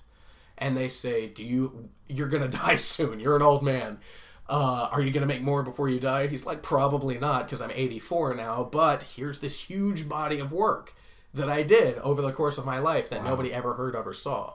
And it dated back to 1904. And so what happened was the taste of the critics caught up with him finally at the end of his life. And so they look back and they say Jonathan Ives was the first distinctly American composer of what we call classical music. And because he had a body of work at the end of his life, he made a huge impact. And he was a working stiff. He worked his insurance job 9 to 5 to the day he died. It's like if, I'll use your work as an example. It's like as if you make the 4 Purgatory Pubs. Let's say you make a prequel, an ending, another sequel series. You do your diary comics. You do your art book, maybe another art book. and then one day you do a graphic novel and it blows the fuck up. And then you die. And then I die. Right. And then people go back and they're like, holy shit, dude, look at this Perk Pug shit. This shit's hotness. And then there's all the stories. That's the thing. It's amazing. It must have felt great when you had your first book, and you're like, "This will live on." And sorry. Yeah, no, it was, and then it was very demoralizing when nobody would buy it. but whatever. Maybe they will someday. Very possible. There's all those stories of all those painters, like Van Gogh, for instance. Right. Van Gogh never sold a painting, and then he died, and now everybody loves him to death. Right. It's terrible. Oh, he was a genius right out the gate. It's the sadness. Of also, life. For if you're listening to this, you'd be like, oh, these young guys, I'm too old. Blah blah blah. Listen to them; they're still full of hope. Van Gogh didn't start painting until he was like 41. Yeah. Jonathan Ives didn't compose the thing that was picked up until he was in his 70s or 80s. The Colonel Sanders, he just he had one of those fill-up gas stations that he also served food out of. That was his whole life. And he just added MSG to it, and Kentucky Fried Chicken was born. Like he created a pressure cooker so he could fry the chicken faster. Mm-hmm. But I-40 ripped through where he was when he was 70 years old. Like the thing he did his whole life ended. And nobody wanted his idea for a restaurant chain until he was 70 years old. And it was the very last Hail Mary guy who picked him up. He was 70. He was still trying. Interesting. Listening to Henry Rollins, I heard this thing, the founding fathers of the United States have been deified, and a lot of people think that shouldn't be the case. And I disagree, because what we had was, it's very lucky, the United States is the greatest lottery winner in the history of the world, because what we had was a collection of highly educated, highly capable men and women, who, no matter what time period they were born into, would have become significant. These were capable people who, no matter what situation they would have been in, would have achieved something. And luckily we had all of them, and they achieved a nation. Henry Rollins is somebody that I'm dipping deep into, because even if he stayed a minimum wage worker his whole life, that guy would have made something, because he's still working out all the time. He still wakes up on fire every day to just write whatever thought is in his head. And the idea is like, okay, I'm probably never going to pick up commercially. I need to be that guy. I need to be the Henry Rollins that never got into Black Flag, and just make a body of work and leave behind something when I'm dead. Right. Go ahead. Well, let's talk about some of those things. The offshoots, because like I said, we talked about Purgatory Club a lot. There's been a few other things. We'll talk about it again. I'll have 2 more books to push. You'll be back. But the first thing, there's been a lot, and I think this year you've got a lot of little projects. But one thing I wanted to bring up, and I don't want to call it a failure. Maybe you'll call it a failure. I thought it was cool, and then it just stopped. Was doodlecard.net. Oh yeah, I didn't know that you liked it. That was one of my many failures for 2016. It was a fun little site. I was curious what went on there. I made a lot of... Okay, so Sketch Wallet came out, and it's a wallet with a sketchbook, so you can have a sketchbook with you wherever you go. And I thought, wow, that's really cool, I want that. But I draw very large sketchbooks, so I cut down a lot of my drawing paper to that size to see if I could draw that small. So I drew, and then I started coloring with Copic markers to kind of try and train myself into, if I limit my palette, maybe I can color effectively. And I did a lot of them and said, hey, you know what, maybe I should make this a thing. And then I went back and forth on it, and then I finally made a website called doodlecard.com, where I was going to put one up and they would be for sale, because I would draw these random little drawings and then just make up a silly sentence behind them, like, Salador the space slug has heard of salt for the first time, and is a slug with giant bug eyes looking freaked out. And I thought it was cute and clever, and then I thought, yeah, but is that because I'm up my own ass? Is this a good idea? I don't know. When I finally made a website and started posting them, that was the moment that I realized I actually don't want to draw these anymore. Okay. I kind of figured that, That could have blown up. It could have been the next freaking Instagram. You don't know. I mean, the thing about Instagram, right? Do you realize that Instagram was literally just Facebook, but with a couple different lenses for photos? That was it. That was but it. they just tinted photos. That's all Instagram was. That's all it and was. it went for billions of dollars. I mean, it could have been, a doodle card could have been the next thing, dude. People draw these little cutesy little pictures. You could have then had, like, if it started blowing up, you could have had a developer come in and put, like, some tools so you can actually draw them online, and people make these little doodle cards, and then you can export them to your Facebook page. I mean, it could have blown, you know? What's terrible about all of this blown. is I'm starting to draw those again. Dude, I'm saying. It's just What you need to do is be a curated place. I'm not trying to get too businessy, but you need to be a curated place for yours to be there and other people's. Well, because at that point it could blow. The second you make something that you have to do, it shifts. It's what happened. That's true. Because what I decided was, like, it's just a tiny little drawing. I'll just force myself to draw one every day. Just one every day, tiny little thing. And it takes a little bit of time because I would draw it and then ink it and then color it. And then it's just like, I don't want to anymore. This paper's really small, and I'm kind of drawing the same thing over again, and I don't want to anymore. Yeah. Of course, now, like almost a year later, I'm starting to do it again. Yeah. So I think it's something that I'm going to do again, but I Alright. don't know if I'll have a dedicated website. I don't know what I'm going to do. Oh, yeah, I mean, that's I don't know fine. anything. I was just curious. I liked it while it was there Jordan, for a couple weeks. I love you. You're the best, and thanks for bringing that up, because, like, until this moment, I put up the website, I pushed it a little bit, I updated, and, like, I had 40 updates, and then, It's a lot. It's a lot of work. I noticed, it's like, nobody's really going to this, nobody's really mentioning anything, because, like, I'd look at my stats, and 2 people a day would come to my website, and now I know the name of one of them. Yeah.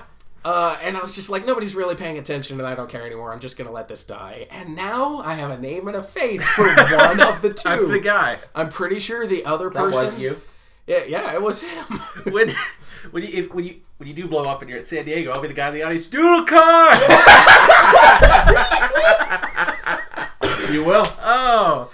See, Jordan. it's funny because I've been blogging for like just for fun since like senior year of high school is when I created my first one, and I haven't updated that one in a while now because that was just movie reviews when I didn't know what I was doing, but just for fun. And then I created another one just to like write about my own life and like disability struggles, that kind of thing, and stories like that. And then now you're Dry Geek, and so like when I submit stuff or like I tell people I write and all that, they're like, "Yeah, I came across your blog," and I have no idea which one they're referring to. And so like, yeah.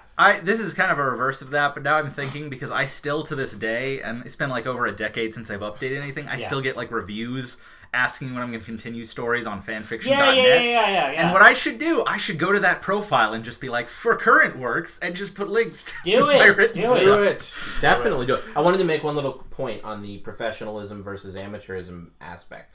I just heard this really great quote on Fresh Air. Jim Jarmusch was being interviewed about Patterson, the new movie he made with Adam Driver, about a bus driver in New Jersey who's a poet and didn't even know it, and then he knows it one day. Anyway, You're the worst person in the world. I'm doing it to you. This is just for you, man. Anyway, man. He said, I consider myself an amateur filmmaker because the origin of the word amateur is from love or something like that, he said, to love of what you do. Professional, when you look the definition of that up, it has to do with doing something for work, for business, to make money. And amateur is about doing stuff for passion. And he goes, and I've really fought. He learned that from punk rock. He said he's a big Iggy Pop fan. But he said, I really fought to stay an amateur filmmaker, and that's what I consider myself. And he says, no offense to professionals and people who are doing it for that reason, but it's all about love for me. And so, that just, I think that's a really good,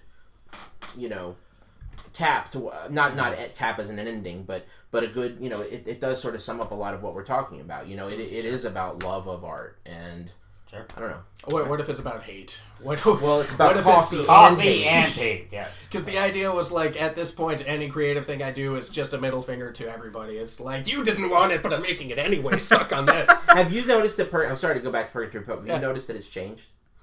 No. So it's the same. Is it like? I mean, your I mentality, what you're trying to do with it. I wrote the script for it in 2013, so that's The whole thing. The whole thing. So was it always a quadrilogy? No, I was naive enough to think that I could do it all in 1 year, and I'm a moron. Okay. There's way So too... this script. way So too I much the whole dialogue. script, like how long was that whole script?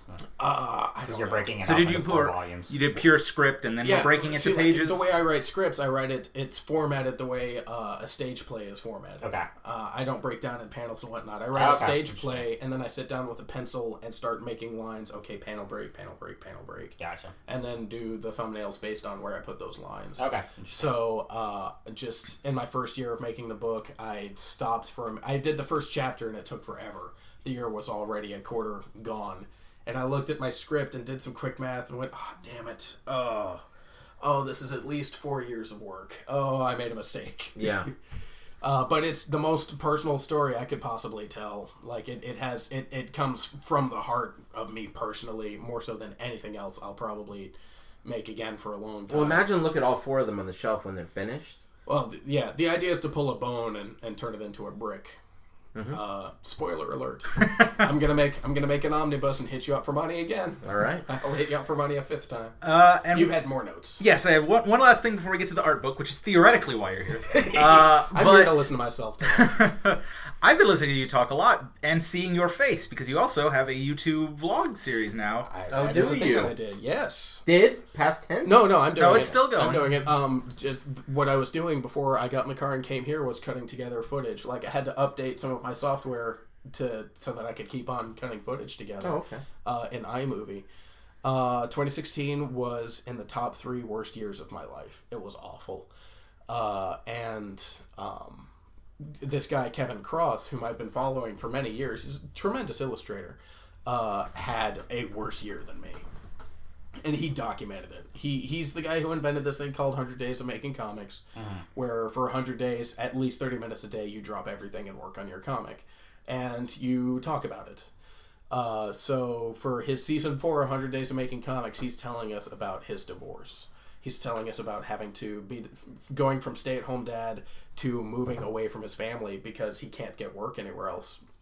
They were in Portland, and he had to move back to Los Angeles to get work. There's a lot of similarities between me and this guy. He's married. He's the stay-at-home parent. He's got one daughter who's close to the same age as my daughter. She's also just she shows up in some of his videos. She's just adorable. Same challenges. Yeah, so his stuff was going on, and I started having nightmares. Like, I had legit nightmares where Megan left me for some reason. And it's really nice to wake up and realize, oh, that's not happening. That's not going to happen.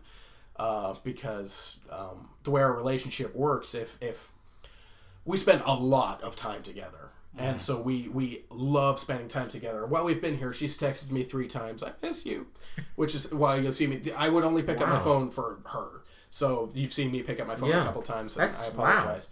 Yeah, so we spend a lot of time together.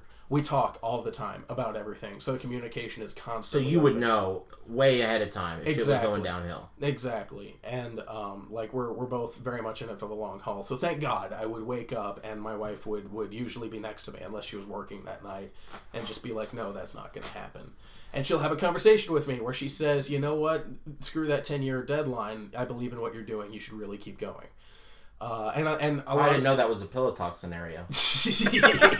A lot of where that comes from is because I do the dishes, I cook, I don't clean the house as much as I should, but I clean up every now and then. And my big project right now is fixing up the yard that I've let go for so long. So I pull my weight at home, and as long as I'm pulling my weight at home, she's There's no resentment. Yeah, exactly. Like what it comes to is just in every relationship, are you pulling your weight, whatever that means to the two of you. And she's, how do I put this? She's better than me, so it really challenges me. Like, that's throwing down the gauntlet. I've got to keep going. So this guy, I had one of the worst years of my life. This guy is having a way worse year, and he's showing us. And I thought that was really brave, and I'm watching, because he's like, in like one of his first videos, he's like, I'm going to get over this. I'm going to recover. And this video series is me showing you how. And because he's having a much worse year than I was, I thought it would be shitty of me to open my series by saying, I'm going to get over my bad year. So instead, I'm just making a video. He inspired me. I'm going to make this series where I'm just going to kind of document what I do this year. For callous reasons. If I can get people watching, then I have a platform to say, hey, I'm putting something on Kickstarter. and B, just the subtext, what I don't really say in the video, what I might say after episode 100 is I had a bad year, and this is just documenting me getting back on top and trying to become a better person. So are you talking about the past year, or are you talking about only about the present year? 2016. January of this year is when I started the video series and where I started changing my outlook on a lot of stuff. I can't control people buying my book, but I can control making it. Mm-hmm. And I'm good at the making it part. And I freaking suck at the people buying it part. Okay. So I'm just going to concentrate. I'm going to make the books now. And that's it. That's all where I live. I'm going to make the books, and then I'm going to be a pain in the ass to my friends. Right. And be like, hey, can I come on your show and talk about the things that I made? Right. So that's what I'm doing here. Actually having a great time. Oh, so, you are very sweet. I mean, how long have we been going? We're just about 3 hours. Yeah. Great! We've done it without guests. We do it. Yeah, it's not unheard of. It's not uncommon. I just hope the internet doesn't... Our only slightly short episodes are when it's just a movie review or a graphic novel review and we don't have any news or ramblings. But even then, we go on ramblings too. So but a year from now, I'll have a book for you to review. Well, I'm definitely looking forward to it because I've been enjoying Purgatory Pub so far. I'm excited by, I assume, and from the pages I've seen, I don't know, the video does show off, and I think This Week in Art by Gabe you should check out because it's just a fun series, I think. You're fun to watch. Oh, that's what it's called, This Week in Art. This Week in Art. No. Because the idea is that, if I really get going in a comic, there's not a whole lot to see. It's just me sitting at a desk drawing, and maybe I'll say something pithy to the camera. So the idea was, I could make maybe one video per week, depending on how much material I end up filming with this magic box from my pocket. Where are we at now? How many episodes? 14, 15. Wow, nice. Cool. Yeah. Weekly. It's actually more than one a week has been coming out so far. Wow. It just depends on how much enough for an episode. Happens. Yeah, cool. And the episodes are in the neighborhood of between 3 and 6 minutes. Nice. The very first episode is 10 minutes. People have short attention spans. They're probably never going to be that long. Smart. And also, just self-consciously, how much can people really stand to see my face and hear me talk about just nothing? I mean, I think I've been looking at you for about 3 hours, and I'm just getting there. No, I'm not nearly tired of you, Jordan. Your boyish smile. But that brings, I guess, the big thing. You have a Kickstarter. I always am. You have the Kickstarter for an art book that is live right now, and that is, if they're still here 2 hours and 53 minutes in, give them the pitch. So I'm making an art book. If you're going to do a thing, you better do the thing. And what I told somebody else was... I don't have professional goals. I don't have 5-year goals anymore. I have, before I die, I want X, Y, and Z. I want to die a master, and I would like to die a master at illustration. And the best way to do that is to just draw a lot. So I would like to make an art book at least once a year or once every other year. And this is my first one, and it's a collection of the past year and a half. I took all of my sketchbooks and scanned in all the best stuff and showed it to all of my art buddies. And had them curate, keep this, drop that, keep this, arrange this order that way. And I put little captions about where each drawing came from. And I am now kickstarting a limited edition, full color, wide format art book. It's 10.5 inches wide, 7.5 inches tall. And what I'm doing that's different is I'll kickstart a book, I get just enough money to print 1,000.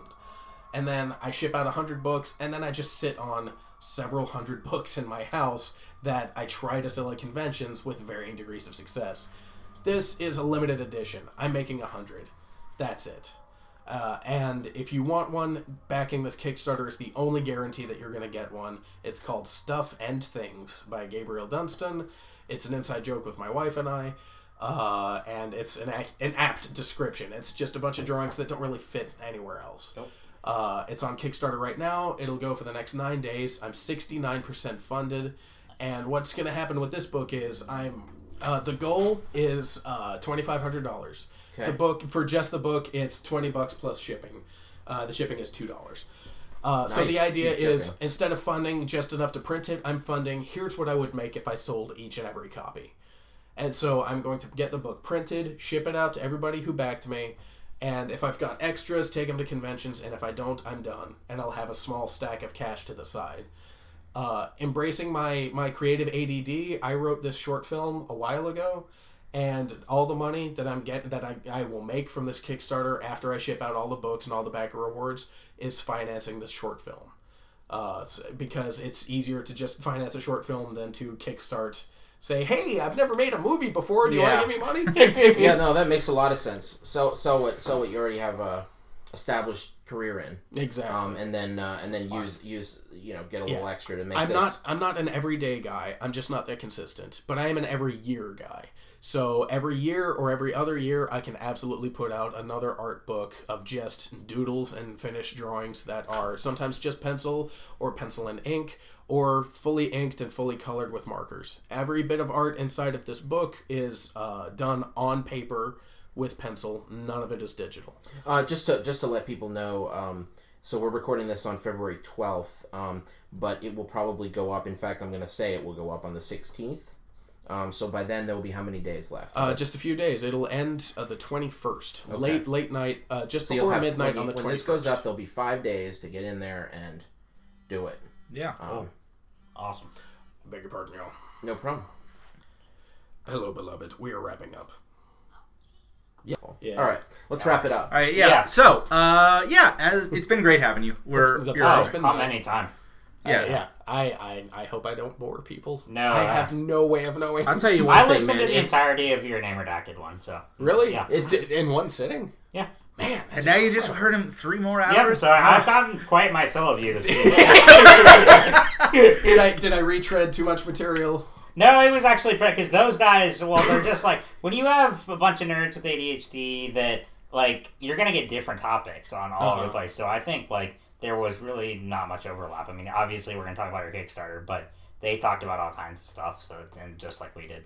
So Sweet. Awesome. But yeah, man, I think it's good. You sound like you're in a good place. Yes. I think it's really refreshing that we get to actually know whether you're in a good place or not. Most people just put a brave face on shit, and you wouldn't even know it. Yeah. You know? This past Heroes, there's this cult of fake it till you make it, right? Right. There's some merit. There's merit. It's not wrong, but I was walking table to table. I went up to this one woman. Her name is Jenny Breeden. She's been making a living off of her webcomics for more than 10 years now. And she said, hey, how's your con going? And I was just in a foul mood. I'm like, it's awful. I'm having just the worst convention of my life. And she just put both hands on her table and reached out towards me and says, thank you so much for saying that. Because I am too. And everyone else I talked to is trying to put a brave face on it, and I thought I was the only one who was just shitting the bed this weekend. Yeah. Thanks so much for telling it like it is. I mean, there's something to be said for don't be a downer, which right. I'll... Both are valid. Yeah, I'll do my best not to be a downer, but the coffee and hate man will no longer mince words. That's good. That's good. All right. Well, I think that's a good start. Was that your New Year's resolution for the year? Kinda. Yeah. You were like, the mincing of the words is over. It's the idea in my head is like, man, when I was really trying, nobody was listening. So if they're not listening now, I don't care anymore. Well, no, that's a good point, and it is like. It is interesting that, now you have the web series that's going to just say, instead of trying to put a professional, I'm perfectly functioning human, which nobody really is. Yeah. But I'm to try to pretend that you're that. Instead, you're just going to say, I'm going to put myself out there, and we'll see how that does. Yeah. You know what I mean? Yeah. Maybe because I always find it interesting to see who somebody really is. You know what I mean? I think it's very hard to be able to find out who somebody really is, and when somebody opens up like you have on this podcast and hopefully like that web series is, that's great. I mean, that's because people can relate to it, obviously. And what's really interesting, this is something I learned over the last year, because I've been learning a lot about writing and what makes good writing, especially TV writing. I'd love to do that. Hyper specificity is interestingly relatable. And I never really understood that. I always thought, the more, generalized it would get, seems like it would be more relatable because more people would be able to fit within the bubble. But that's actually not true. It's interesting how the more specific something is, interestingly, the more people can find a piece of it to relate to, really specifically. Or there's a voyeuristic aspect. Yeah. It's like, wow, I'm really seeing how somebody else lives. Like the Trekkies documentaries. Right. Like I tried to get Megan to watch Star Trek with me and she wasn't into it. She saw Trekkies and she's like, I have to see Star Trek now. Right. I have to know what inspires these people. Yeah. Right. And she's since been completely infected with my nerd.